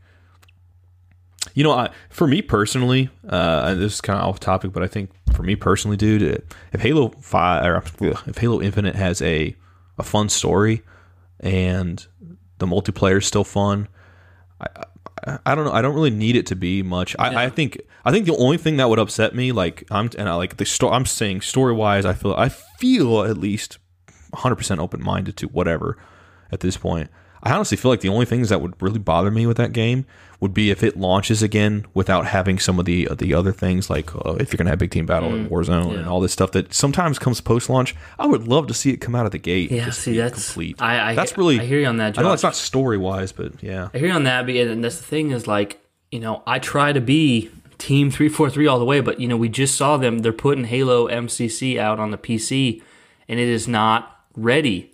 And them doing that midway through 2020 is not making me feel good about how they're going to approach that with Infinite, because Infinite needs to come out with everything day one and needs to be working, Mm-hmm. When I say everything day one, if they want to do like a Battle Royale 6 months down the road, fine. But all the things you expect from a Halo, like your Battle Royale, like your big team battles, in arena and ranking, like that needs to be there day one, guys. Like, delay it to next year if you need to. Delay it to 2023. I don't care. Like, you need to have it to get. I just can't even. I hate. It's gonna be. I hate to say. I just hate to feel this to be this way, because people know us as the Halo positive people, and I am. I am positive towards that stuff, and I really, really feel for 343. They're home quarantine. They're doing this stuff, but I just don't know why they keep, like, you shouldn't have put MCC out on PC like this. I just don't. I don't understand. Maybe I really don't understand game development. I just don't think it was smart. I don't know. That's kind of how I'm feeling about that. But that's hard to say. It'll be interesting, a year from now, or even in January of next year when we look back and we start to learn maybe what kind of things changed because of this whole situation, this pandemic. It'll be interesting to see if anything did, to learn if anything did affect it, or if everything ran par the course for. I would think it'd be hard, man. I'm trying to picture just, trying to do your whole job but from your house, and you're not around your other coworkers. So I mean, as much as I'm excited for this new console generation, like if that had to get delayed another year or two, I'm fine with that. I think most people are, but I'm fine with that. I'm fine if Infinite gets delayed. I just want it. I know those guys are working hard. I know when it comes time to show off this game, it's going to have to be a bit nerve-wracking, because for one, you're not only showing off your product for the first time in a way we haven't seen Halo Infinite before, but for two, it's in an entirely different landscape. This isn't where you're on stage at E3 and people are there clapping. This isn't where people are, this is where people are getting knee-jerk reactions. We are really even more in that society now. And a good example of that was the Inside Xbox thing. Yeah. And it's just hard to say. But I feel like you got to imagine the silence. I'm sure there's nerves in there, but I'm sure there's also confidence in there. Yeah, And the one thing they have in their court is there's 5 years between these game releases. In the gaming industry, 5 years is huge. You got to think, like, I know for me and Josh, 5 years, instead of being 31, Josh was 26, or I was 23. Like, it's not as big a deal for us. But for people who were they played Halo 5 when they were 10. They're now, like, getting their driver's license in high school. Like, that's, to them, it's going to feel like they've waited a lifetime for Halo. Like, it's going to feel like Halo has been missing from the industry for a long time, and it's making a big comeback. It is almost like a full-on reboot, even though it's a soft reboot. It's just, 5 years is a long time in the industry. So, because, like, when I was in high school and I was playing Oblivion, it was about 5 years after Oblivion that Skyrim came out. And when Skyrim came out, I felt like Oblivion was an old game. I had a different perspective. It does feel dated by comparison. Yeah, and absolutely. Different perspective. Like, when you play a game in middle school and then you play the sequel your senior year of high school, that feels like a lifetime compared to, like I said, like me and Josh. Years just pass by like nothing. But anyways, Josh, that's pretty much what I had to say for Does Canon Matter? I'm good to go into questions unless you have any final words, or yeah, I'll just say I really can't wait story-wise to see what happens, what changes. I'm excited. I feel pretty open-minded about it. I'm sure there's something that could bug me a little, but I feel almost completely open-minded, and I'm excited to see Chief again. I'm excited to see how he interacts with people and deals with things again, and I'm, I can't wait whether it's a more intimate, 3-4-3 type of telling of Chief, or some kind of hybrid between the kind of badass aspect that Bungie brought to the table and the intimate personal side of Chief. I don't know, whatever they want to do, even if it's something completely different than that. I mean, I'm excited, and I think I'll be able to enjoy it. But it'll be interesting to see the discussions and how Infinite's story canonically affects what we already know to be canon. I think we're in the best mindset we can be in. It's almost like, it's funny. This was never the goal of Sacred Icon Halo, but I wish I remember how he said it. Remember how Jordan said that we're like his Halo therapist or whatever. Jordan from Jordan Shipley. He said something like, I know. He said he listened to you. He's like, I listen to you guys because you're like my Halo therapist or something like that. Oh yeah. which I don't remember how he said it. He probably didn't say it like that, but basically it was really sweet though. Yeah, Thank but you for that again, that's what some people have mentioned is it's like we're talking through our feelings of Halo, and it's like, I don't know.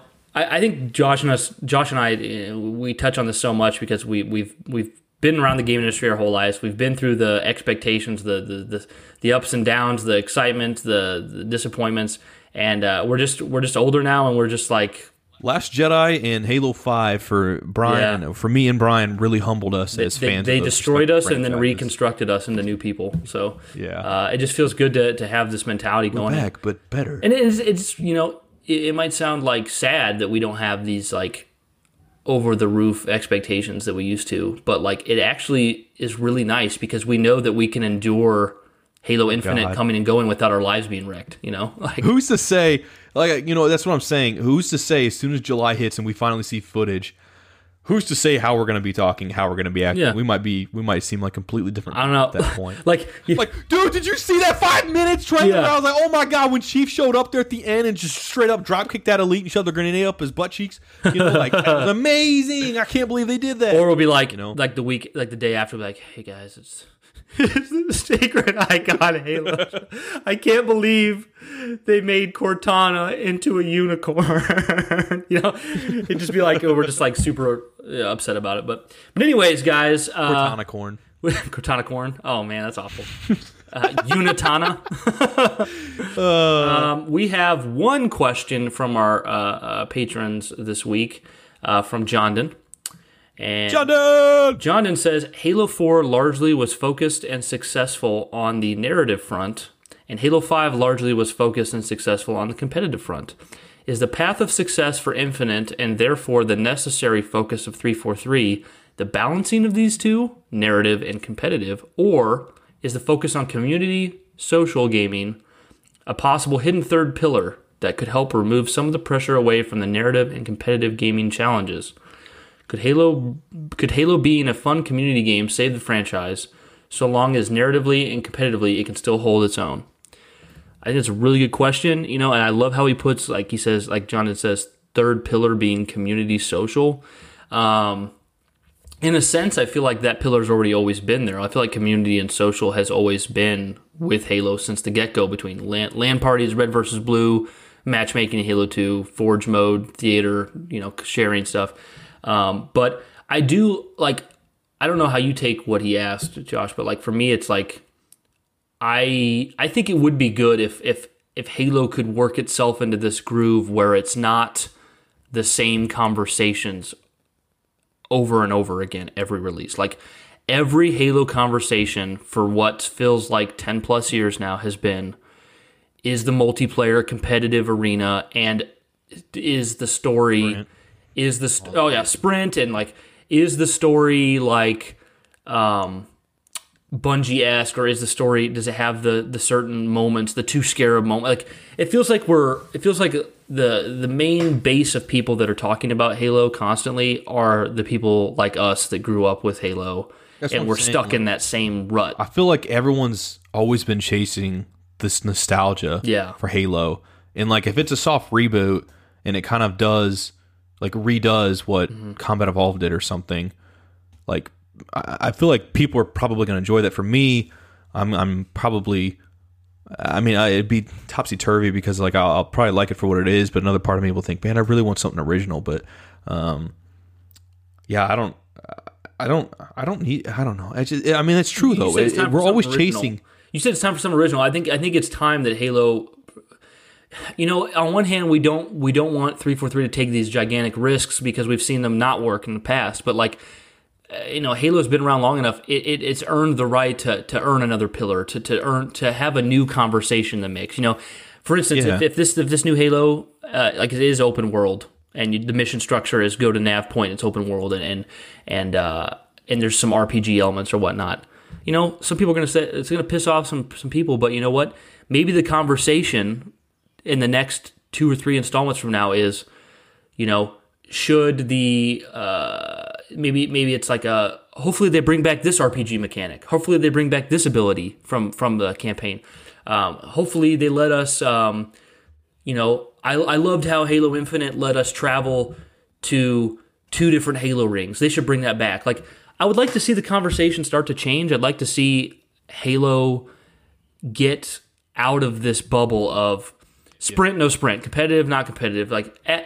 These are the conversations we had back in the 2000s. Let's let it evolve a bit. John touches more on the third pillar being community social. But I really think that pillar's always been there already. I don't think that'd be a new pillar. I think it's one that exists. I just think it's one that gets buried at the bottom with all the conversation of the sprint and the competitive and all that stuff. So, I think it can definitely be improved though, just because of how the community is. Like you're saying, with how everyone in the constant talks that we sort of circle around. It'd be nice if this game comes out and people can actually just use their voice or their fingers to express how much they really like something, as opposed to how much, hey man, why is this got sprint in it, or why doesn't this do this? Why doesn't this do, so. I don't know. What do you think overall? What if you had to pick something? If you had to be super decisive?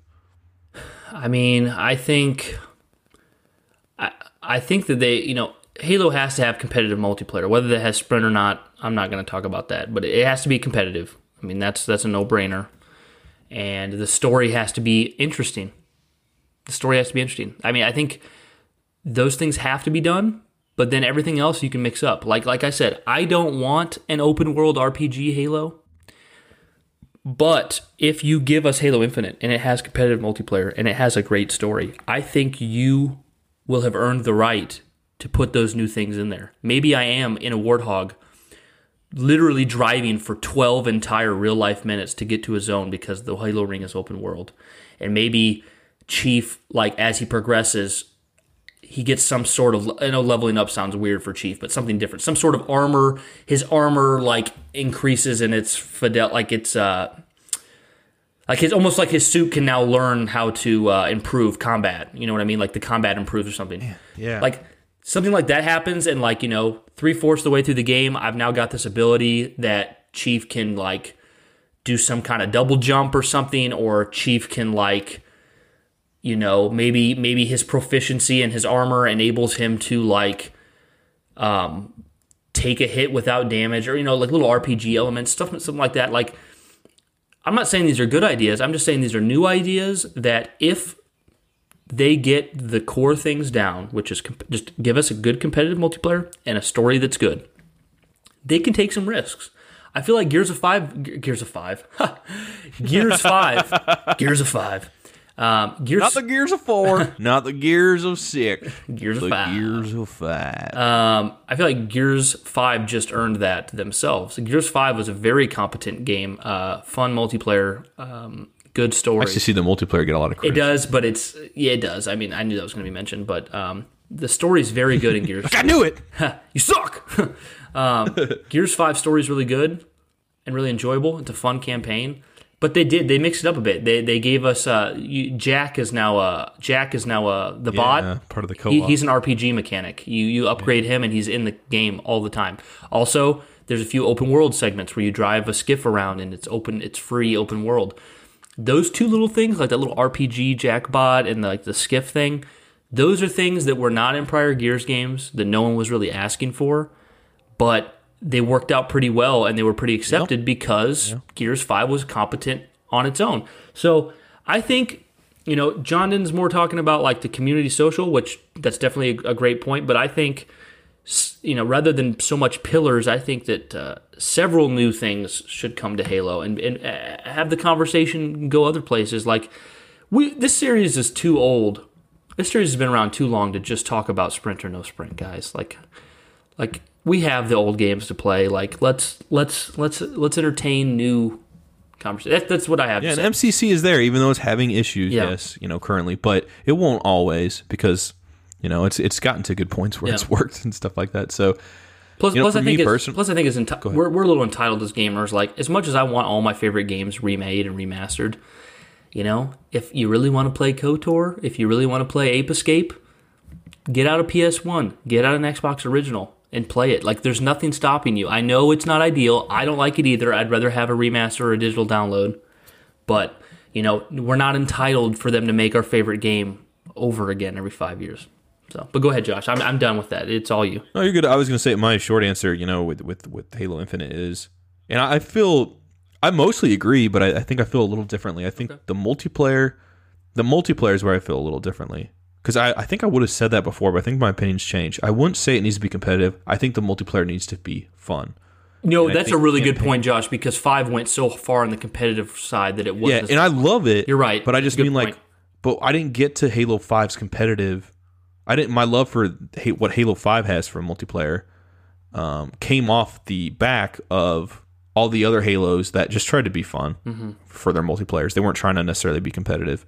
So, and with a campaign, I think if I had anything I really want, I think it if it needs something, it needs to feel mysterious again. Yeah. There needs to be some aspect that's a driving mystery, that brings that sense of magic, that really helps the music work in conjunction with one another and complement one another. And I think overall, when it comes to the community and stuff like that, I think 343 has done a great job this generation really opening with transparency and just how they interact and stuff like that. But I think I would really like to see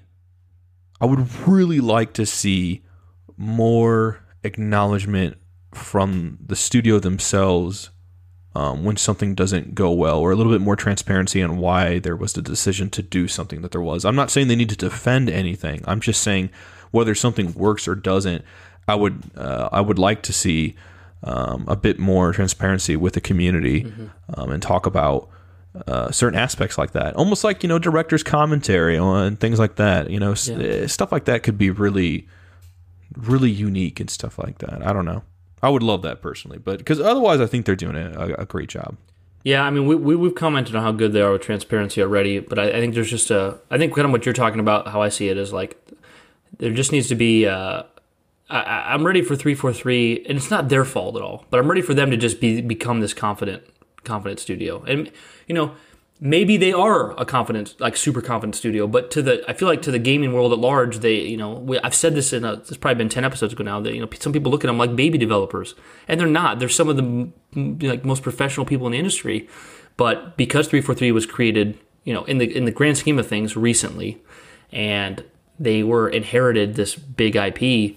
They don't get I would love to just like you said, like I'd love to just get a commentary disc that comes with Infinite. That's like they talk about their decisions for why they made the game the way they did, and the game's good, and they're confident in it, and that's the way it is. And I mean, as an example, like most people don't like Cortana going bad, and obviously maybe they haven't talked about it in these past 5 years because of what they wanted to tell in the next game coming in Infinite.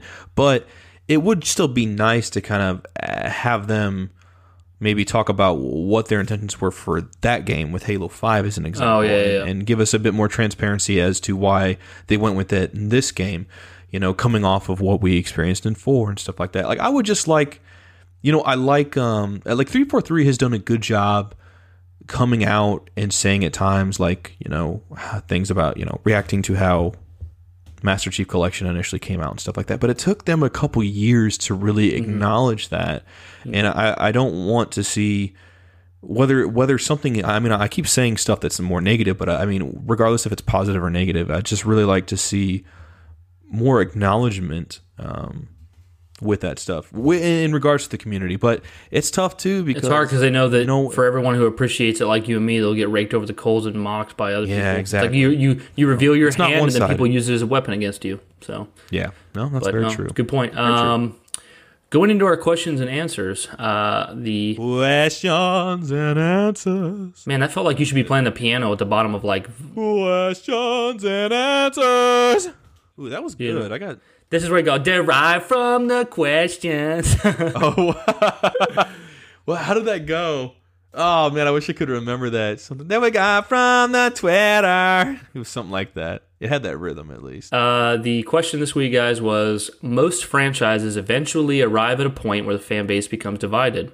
Star Wars originals to the prequels, then to the sequels, Alien and Aliens to Alien 3, Halo trilogy to Reach 4 and 5. If anything, this division provides great discourse. I said discord. Do you enjoy... I think of Goofy when I hear that word. Discourse. Yeah. I just heard him say in Kingdom Hearts, I just heard him say, Organization 13. I'm like, it's not something that should be coming out of your mouth. Jeez. That's a pretty big word for it. Yeah, like that's... No. But I said, anyways, guys... If anything, this division provides great discourse. Do you enjoy the ride of ups and downs? We do. So basically, my question is, the longer you're a part of a franchise, you're going to endure the ups and downs of it. People say it's horrible, people say it's great. Do you enjoy that, or do you hate that? I mean, obviously, we all would prefer that every franchise was just 10 out of 10 amazing quality from beginning to end with no problems. But it kind of makes it interesting, especially when you got somebody who, like for instance, there's somebody out there that thinks the Star Wars prequels are the absolute worst thing that's ever happened to them. And then there's Josh who goes, Revenge of the Sith is my favorite. And that, to me, that's so cool because it's like, that's what discourse brings. You know, that's what discourse brings is you have somebody thinks like Revenge of the Sith is the worst thing since my son, you know, like Red Letter Media. Well, yeah, I was gonna say that was definitely a Red Letter. You know, but then you have someone like Josh who's like, that's my favorite. That's the best one. So, you know, and there's like we talked about, Mr. Red, favorite Halo 5. You know, that's my least favorite. You know, and I love the discourse. So, Josh, you have anything to say about that before I go into the responses? I mean, I'll kind of add my thoughts to it when I hear some of the answers. So we have first up, great question though. We have Simon Luxembourg who says yes and no. I love that there are diverse thoughts and opinions in various aspects of Halo, but when it becomes toxic discourse that lasts days is when it becomes tiring. Totally agree. Yeah, I definitely agree with that. That's really the part where it's just, I think it's always, I hope it's not, but I think it's always going to be that way at the same time, because it's just, when people are really upset about some aspect of a game or a movie or something, they really want to let people know, and because they don't want to feel alone, and they also just, you know, sometimes being able to talk over other people gives them a sense of satisfaction and helps them cope with the fact that they're so upset with something. And it's unfortunate that that's a thing, but it is. So I think, I pretty much agree with what he said, yes and no. Yeah, I chose that because, you know, I mean, he got down to the core of the question real quick. I mean, I think we all can enjoy the discourse, but when it becomes toxic, it just makes you wish you weren't around. Yeah. I mean, I love it because that's why I do some of the movie reviews for stuff I watch on, that I'll do on Letterboxd, and I'll share it on Twitter and my personal Facebook and stuff like that. And whether or not anyone reads them is fine, but I do it because I like thinking about that kind of stuff. But if someone has something else to say about it, I love the conversation that fosters out of it. You know, like if Brian and I, we had that conversation on the Oddball briefly about, the industry and budgets and stuff like that. And even though Brian and I feel completely different, and sometimes Brian and I will be a complete ass to one another because we've known one another for so long. But, in all seriousness, that's why Brian and I are even doing something like this, because we love the back and forth. Yeah. Even if we completely disagree on something. Kyle, my friend Kyle, not our friend Kyle, but another Kyle I know, he was just telling me the other day, he said, we were talking about how we sometimes disagree on things and how that's completely cool. That's why we like talking and stuff like that. And he was telling me, he's like, what's that one thing we don't agree on? And I was like, you think Halo 3 sucks, and I love Halo 3. And he's like, that's it. And I was like, yeah. And you know what? Like, he doesn't enjoy it, but that's something we can still talk about. Yeah. You know, I like it when it's like that. I love that kind of discourse. That's probably, Josh kind of just hit on it. That's why we're such good friends, is because Josh and I have had a lot of discourse in the time we've known each other, but we never are like awful to each other about it. Like Josh could literally tell me that, Halo 2 sucked. Halo 2 was garbage, worse than 5. And I would be like... There's got to be somebody out there who actually thinks that, though. And I've never met him. I'd be like, man, Josh, I do not know how you think that way. I do not agree, but okay, whatever. Yeah, if anything, that's going to make Brian go, okay, just... Yeah, explain to me your thought process. Yeah, exactly. Because I don't get it, It's like, Josh, this is actually was on my mind recently. You'll get a kick out of this, Josh, is Josh gave the Joker movie 2.5 out of 5, but he gave Ernest Goes to Africa a 5 out of 5. And no, I gave that a 0.5. Oh, really? 5. Yeah. Oh, dude, okay. Okay, dude. I did not give that a 5 out of 5. Okay, thank you, because... I'm so glad I misread that, because I was in the car with Erica and I said, you know what I read today? She says, what's that? I said, Josh gave Joker a 2.5 out of 5 and he gave Ernest Goes to Africa a 5 out of 5. And Erica's like, what? I'm like, yeah, I don't know how he could think that Ernest Goes to Africa is a perfect movie. I'll have to double check later to make sure I didn't do it wrong. I must have misread it. Yeah, it was 0.5. Okay, that makes more sense, guys. That makes more sense. But it's a good thing I didn't call up Josh and tell him he's effing stupid or something, because I would have been wrong. Next response comes from our buddy Cole Dreyer. How do I say it? I hope I get it right. I think it's Dreyer. Cole Dreyer. Definitely. Go! What? I just want to say Cole like I thought you said goal. Soccer announcers say goal. Okay, yeah. Like, go! Cole says, definitely, I much prefer ups and downs with more of a thing, quote unquote, more of a thing. It's incredible how much something can be enjoyed as a whole when one chooses not to view the downs as intrinsically negative. Wonderfully said, because he says if you choose not to view the downs as intrinsically negative, that's kind of like what we talked about with like I said with Halo 5 and Miss Red. To me, Halo 5 is a down of the discourse of Halo. That's a low moment. But I don't view it negatively. I view it as, not only do I view it as the positives of Halo 5 that I really enjoy, like the multiplayer, but I also see people like Missa, and I enjoy that it's their favorite. I really like that. So when I begin to look at something I don't like Halo 5's campaign, as a really cool thing someone else loves, now I just turn a negative into a positive, and I think that's kind of what Cole's talking about. So yeah, and for me, Halo 5 is my least favorite story out of all the Halos. But, the reason why, for me, it's my least favorite story is because of everything else that I enjoyed up to that point. So I wouldn't give a darn in the world about Halo 5 story if I didn't get to that point. So it helped all the stuff that came before. When there's points in fandoms and media that you don't like, it's usually because you coming from a place where you've enjoyed things prior to that. And it really... For me, Halo, I'll put it this way, Halo 5 story, after I played it and beat it and I was done, I was like, I didn't really like it that much, but I'm gonna go play the multiplayer now. And I just, I'm gonna go migrate my Halo love right over to there now and continue playing that. It didn't really completely I don't know, I just wasn't upset. I wasn't mad. I was disappointed in the story, but I still loved Halo and wanted to keep playing it. It didn't affect me enough to make me want to go off the deep end with that. For sure. This next one I like because it's kind of quirky. Ryuji Gunblade says, Ryuji! Every hill still has a peak, and between those are canyons, bloody ones. Oh, shit. Like Blood Gulch, I think is what he's referring to. That's dope. Yeah, I just like that. I don't have much more to say other than I thought that was cool. No, that's true though. Because you think about it, and if Halo hit its peak at Halo 3, let's say, and it's on the top of a hill. Mm-hmm. Well, then what's on the other side of the hill? You had that long march getting up there, and it was successful because you're going up. And then Halo 4 and 5, however you look at it, whether it just continued along that line or maybe it went down, well, there's going to be another hill, and it's just climbing it. We're at the period. We're not on the hill right now. Yeah, we're still kind of trying to get up to it. Yep. And we're having some.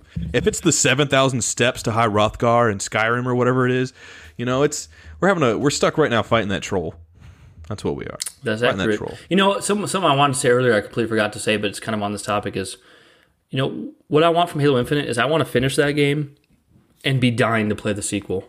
That's what I want. I want to have that feeling. It leaves you wanting more. Because when I finished the Final Fantasy VII Remake, I'm sitting on the couch with the credits rolling, and I'm going, man, I want to play the next one today. I want to play it right now. Like, I don't want to wait years. I want it. I want it now. Like, I was just like, this was so good. I want it now. You know, I want to have that feeling. When I finished Halo 5, I literally told Josh, they need to take a break from Halo. I need a break. I don't want a sequel right now. I need a break. But when I played Final Fantasy VII Remake, I'm like, oh, and even like Doom Eternal, something I loved, I was like, I felt like, okay, that's finished. I'm done.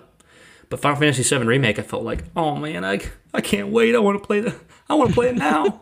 I want to feel that with Infinite. That'll be so cool. I get that. Next response is from Jordan Wharton. He says, Jordan, they're only natural in fan bases. I do enjoy the difference in viewpoints and opinion when people on all sides are willing to sit down and have a discussion about their likes and dislikes. I'm not a fan of any hate or abuse thrown around for such likes or dislikes. That's so true, man. I hate when I see someone who's like they'll make a post and they're like, they'll say like, Halo 5 was the worst thing that ever happened to me. Or Halo 5, they'll do Halo 5 and they'll put like an equal sign and like a pile of poop. And then it'll get 14,000 likes or something. Like, why? Like, I get it, the clout and maybe it's fun to poke fun at things, but like, that's not discourse. That's just trolling. I was gonna say, discourse is nice because you can actually learn and gain insight from it. And the problem is no one wants to admit they're wrong sometimes, or that they're being kind of an ass. Yeah. Because you know what? Like recently, I saw a movie and I thought there was this one aspect of the subplot that didn't add anything to the film. I couldn't understand at the end of it why this was a part of the movie. And I mentioned this, and then one of my friends, a couple people actually, explained to me. They had an answer that brought logic to that in a way I didn't even consider. And had I just completely poo-pooed all over the idea of that, those people might not have said anything, and I might not have learned from that. And that completely changed how I looked at that aspect. Yeah, I mean, people are more willing to see. If you're willing to have a discussion, people are more willing to be like understand your point of view. Like when I walked out of Rise of Skywalker, I thought that was so awesome. That was great. That was a really good movie. Like it was way better than Last Jedi. I'm excited to hear what Josh has to say about it. I mentioned it. I started talking to Josh, and Josh was kind of like, I don't know how I feel about it, and blah, blah, blah. And he kind of touched on, like, some canon stuff and, things that are bad about it, whatnot. And I started to go, you know what? I was entertained more by that than The Last Jedi, but, now at this point in time, I've come around. I think I liked The Last Jedi more than Rise of Skywalker because you start to look at, what the film did and its positives and, like, If you want to be an analytical person, if you want to be a real intellectual about it, you can start to realize entertainment's not the only thing that makes a product enjoyable. Like Rise of Skywalker was very entertaining, but The Last Jedi offered me years of discussion with my friends because it was so different and it had these things to really like. I would lay awake the night after I saw Last Jedi. I'd lay awake and think about the movie. Rise of Skywalker was more like, meh. It was fun, it just So and on the opposite end of the other side of the coin, dude, is like with Halo 4. Like I said, I came out after playing that, and I was like, okay, I don't understand anything, and I'm gonna move on with my life, and I did. And then one day, Brian is like telling me all these things, and I'm like, whoa! It's like opening up a new door of information, and it made me completely reevaluate my own opinion of that game. And I mean, it just completely changed it. So, yeah. What's the next one? Last response we have here is from Kid Skull at Kid Skull 51. I think Kid Skull. I don't think we've ever had him on here before. I think it's healthy to have negative and positive views on stuff, especially Halo. It helps us understand the flaws and improvements on current things and bring forward to the future. I chose this one because I really actually, I know that we're like positive people here at Sacred Icon Halo, but I really like that he said it's important to understand flaws and find negative things, because if you're someone who focuses, if you're someone who only sees positives and either doesn't see negatives at all or chooses not to acknowledge them, that doesn't do anything good for your product. Now, at the same time, I don't want to sound like I'm going back to what I said before. If you enjoy something, just enjoy it. You don't need to talk about. You don't need to be critical. You don't need to have someone explain to you how it's bad. If you enjoy it, good. But if you actually don't enjoy it, and you pretend that you do, or are afraid to say it because you are so loyal to the thing, it's not good for you or the product mentally. Yeah, I was just say I think sometimes there's a lot of people out there who, for reasons that are their own, maybe don't necessarily want to get too in deep. Like if someone's asking them what they thought about a movie, maybe they just have a short answer, and maybe they probably have more to say on it, but they maybe don't want to get into that conversation. Maybe they just don't want to talk about this movie for like an hour, but like sometimes it's good to do that. Sometimes it's just really good to discuss that stuff, and to really put it out there, I think. Yeah, it is. Because you have to, I mean, because I'm sorry, I didn't mean to interrupt, but I just think like, there's just so many times I probably wouldn't learn something if I didn't at least put my opinion out there. And maybe I look stupid, or maybe I was wrong, but when I'm wrong, that's when I gotta learn. So I mean, I'm grateful for that. I'm so grateful for the time Brian just talked my ear off about Halo 4, and then because that got us to where we are now. That literally got me talking to Brian again, like nonstop. We were spending hours on the phone. Yeah, our friendship elevated big time. Yeah. I mean, and we already had a great friendship before that, but there was a period where we just fell out of touch with one another, and then that time hanging out with one another again, catching up, that just completely opened the door. I wasn't even. I mean, I can't emphasize enough, guys. It's such a credit to Brian, but Brian has always done this to people, but me especially. I don't know what it is. I could not. Brian could somehow be in like. I'm trying to think like, what is the most random game or franchise? I don't know, let's say Ratchet and Clank. I've never even played a Ratchet and Clank game, okay? I could go to Brian's one day, and I see Brian playing it, and I'm watching him playing it, and I'm talking to him about it. I'll walk away wanting to buy the entire series and play it. And Brian just has that because his enthusiasm. He's completely open-minded when he talks to you. If you don't like something, he'll want to know why, but he doesn't want to know why to instigate and talk over you and explain why you're wrong. He just wants to hear that to try to get your different perspective. And then he wants to talk about why he likes it. And I come out of that and I'm like, wow, not only can I learn about that from this situation, like with Halo, I'm like, I can learn about that as a person. And it's something that definitely... compliment King Josh. That's so nice. You'll never take down the king. This compliment King right here. It's true though, man. You did leave him. You got Bloodborne after watching me play that. Yeah, I did. And then you actually, despite never buying it and not being interested in it at all, you were really interested in Alien Isolation while I played it. Alien Isolation. Yeah, I meant to tell you. I know you don't like. What's the last one? Covenant, is it? Yeah. I have that in my watch. I'll be interested to see a review. Soon. Yeah, because I just know you like that stuff. So that's why I started watching a lot of the Alien films. So yeah, I mean, it's just. I mean, I know everyone's different. I know sometimes, like when you really don't like something, you don't want to hear someone. You don't want to hear someone explain why they think it's great. It's hard to find. I mean, it's hard to find someone like Brian. It really is. It's hard to find someone who's going to be. I can't even compliment King, guys. But it's true. It's hard to find someone who's. Josh is such a nice guy. Very sweet. Very charming. He also looks very attractive. I'm married, so I can say that. But it is hard to find people out there who have a completely different opinion than you and want to talk and have a nice. It's so much more interesting to talk about different opinions than just I'm just like Josh. I mean, like you said before, like when you just saw Last Jedi, it was really hard for you to sit there and listen to someone talk about how it was the best Star Wars movie ever because you could not be farther apart. And I get that because after I finished Halo 5, if someone told me Halo 5's narrative was the strongest thing ever, I would have just been like, I need time. Get away. I can't. Get away from me. But, give a little time later, it's like, yeah, let's talk about this. Let's talk. So you can prove to me that, like I've already opened up to, I've heard several people, including like Haruspis is one I can think of, who really want to see Locke come back and be fleshed out. When I first played Halo 5, I thought that character needs to die. He's just boring and bland beyond belief. But as times went on, I've gone, you know what? They took all the time and development to set him up. Rather than kill him, I don't want him to be a main character. Like I don't want him to be like a playable main character or anything like that. But you know what? Yeah, put Locke in Infinite. Give me a couple things to further develop his character to make it.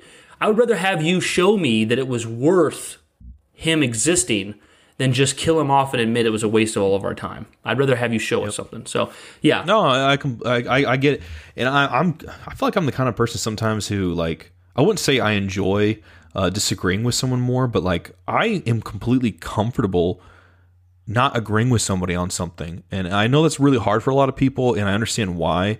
But to me, that's when a lot of conversation can foster. And it depends on the person for sure. And it's really hard to find people that you can have those conversations with, because I can think of a few friends that if we disagree on a topic like a movie or a game or something, it seems to bug them a little. It seems to bother them that we're not on the same page as this. They want to be on the same page. We want to talk. We want to get on the same page and just drive down that same road.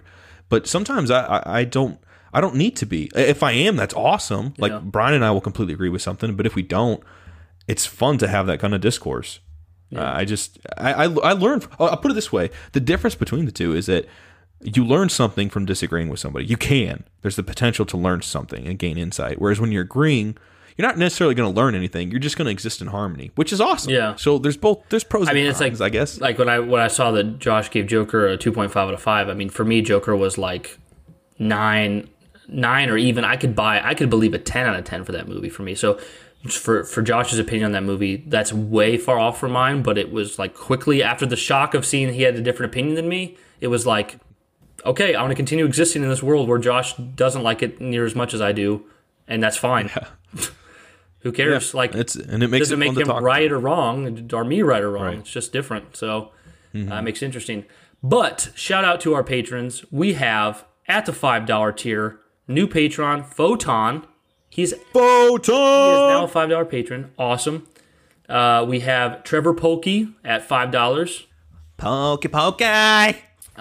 We also have Jondon keeping it at that 5.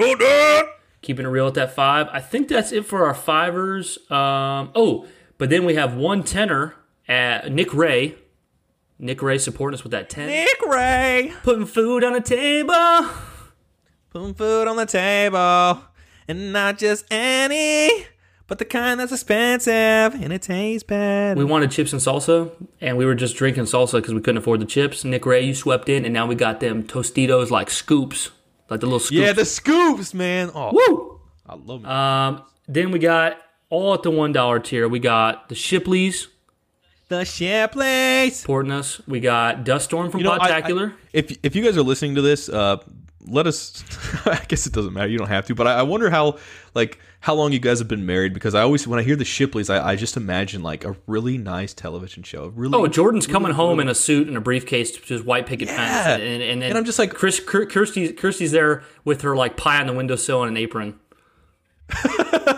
I'm just like I'm wondering how many seasons this has been going on. Like how long they've been together now, because like what season of the show are we in of the Shipleys? Season 4 is the last good season. Next season starts to get rough and the ratings go down, and then but they end up flushing it out to like season 9, and everyone wishes they'd stopped where they were headed. I just feel like it never dips in quality.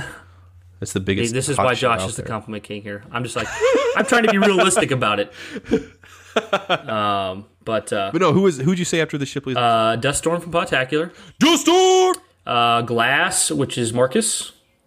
Marcus. I think, or yeah, okay. Always like that. Then we have this is weird. I got somebody is in my patron list, but they've never actually gave, like they're just listed as a patron, but they've never gave anything. I don't know. It's weird. Oh.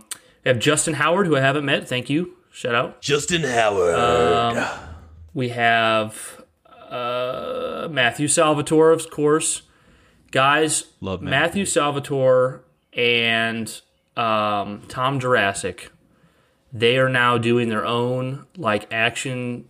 I don't want to undercut it. Not action figure, mega constructs, kind of Lego. Yeah. They're doing their own stuff for the Podcast Evolve channel now. They have joined Podcast Evolve to do their own segment. We love those guys. We support those guys. Podcast Evolved is a great podcast, Halo podcast. So it's so cool to see those cool people in that podcast come together. So check them out. It's been really cool to like get to know people like Dust Storm and them, and like the Podtacular and Podcast Evolved and all this stuff. And it's like I never really thought back before we did this that I would get to know like a lot of these people. It's just it is neat. It's neat. But yeah, that's it for our patrons. If you guys want to become a patron, we have you can get in as low as $1. It's just a cool way to help out. But as low as $1. We really appreciate it. It rhymes with the duck. But we don't expect it from anyone. And if you guys want to leave a review on iTunes or something, that's just as helpful. Tuning in is just as helpful. Giving us feedback and on. If you guys know, I'm sorry. No, go ahead. Go ahead, man. I was gonna say if you guys are enjoying the Discord and stuff like that, you want to get some more people that you know in there and stuff like that maybe aren't in there, definitely let them know. I mean, spread the word and a review on iTunes, Apple Pod, all that. It really helps. Really means a lot. We'll read it off on the show, even if it's a bad one. We'll read it off. Yeah. But that really helps. Wouldn't that be, I don't want to read a bad one, but we got a new one from Joe Smith. It says, your podcast effing sucks. 1 star. I think that'd be funny to read that. Yeah, but then our score would go down. Yeah. That's true. But well, by all means, give us 5 stars and leave a bad review. Yeah, but we're at Patreon at patreon.com/sacrediconhalo. You can go to our Discord. Discard. It's you can go to our Discord, which is Mom, I want Discord. We already have that at home. Yeah. Damn an image of Discard. Sacred Icon Halo there as well. You can follow us on Twitter at Sacred Icon Halo. I am at Brian's Bane. Josh is at Jovial Joshy. We have a website where you can find some more information out about us at sacrediconhalo.com. I think we've covered all that, Josh, right? Am I forgetting anything? If you want to leave us, we haven't said this in a while. We have an email, sacrediconhalo@gmail.com. Every now and then we get somebody send us an email. So feel free to do that. Good chance it might get read on the show. But yeah, guys, this felt really good to be back. I feel like this was a night. I love this episode, man. I'm feeling good about it. I'm going to eat me some ravioli after this. My wife's making ravioli. Ravioli! How about some Clearasil? Nobody's going to know what that reference is. But Josh, take us out. Oh, yeah? Let's see. What I'm trying to think. I want to come up with a little tune, a little jingle. Thank you for tuning in. Shoppers, if you are at the Sacred Icon Halo store, we will be closing in 10 minutes. Please bring your products to the front cash register. Fortunately, you have to go home. But then. No, wait. Oh my God! I missaid that. It's like, what? How does the saying go? It's like, you don't have to stay. You don't have to go home, but you can't stay here. That's right. That's how. And then as soon as the announcement is over with, the radio goes back on and it's "Let it be, let it be." Let it be. More like Enrique Iglesias. Bailamos, la torre don't take over. Bailamos. Ooh. Te quiero, Rama mío. Ooh, feeling that. And then Brian's and then someone right goes now. Up there and like, I'd rather listen to country. You can't change the channel. And then they change the radio, and then it goes, Shibboleth, der, Shibboleth, der, Shibboleth. Okay, we need to get out of here. Thank you so much, guys, for tuning in to the Sacred Icon Halo Show. This has been episode 31 with Brian and Josh. We will see you guys next week. Keep it sacred, guys. Peace.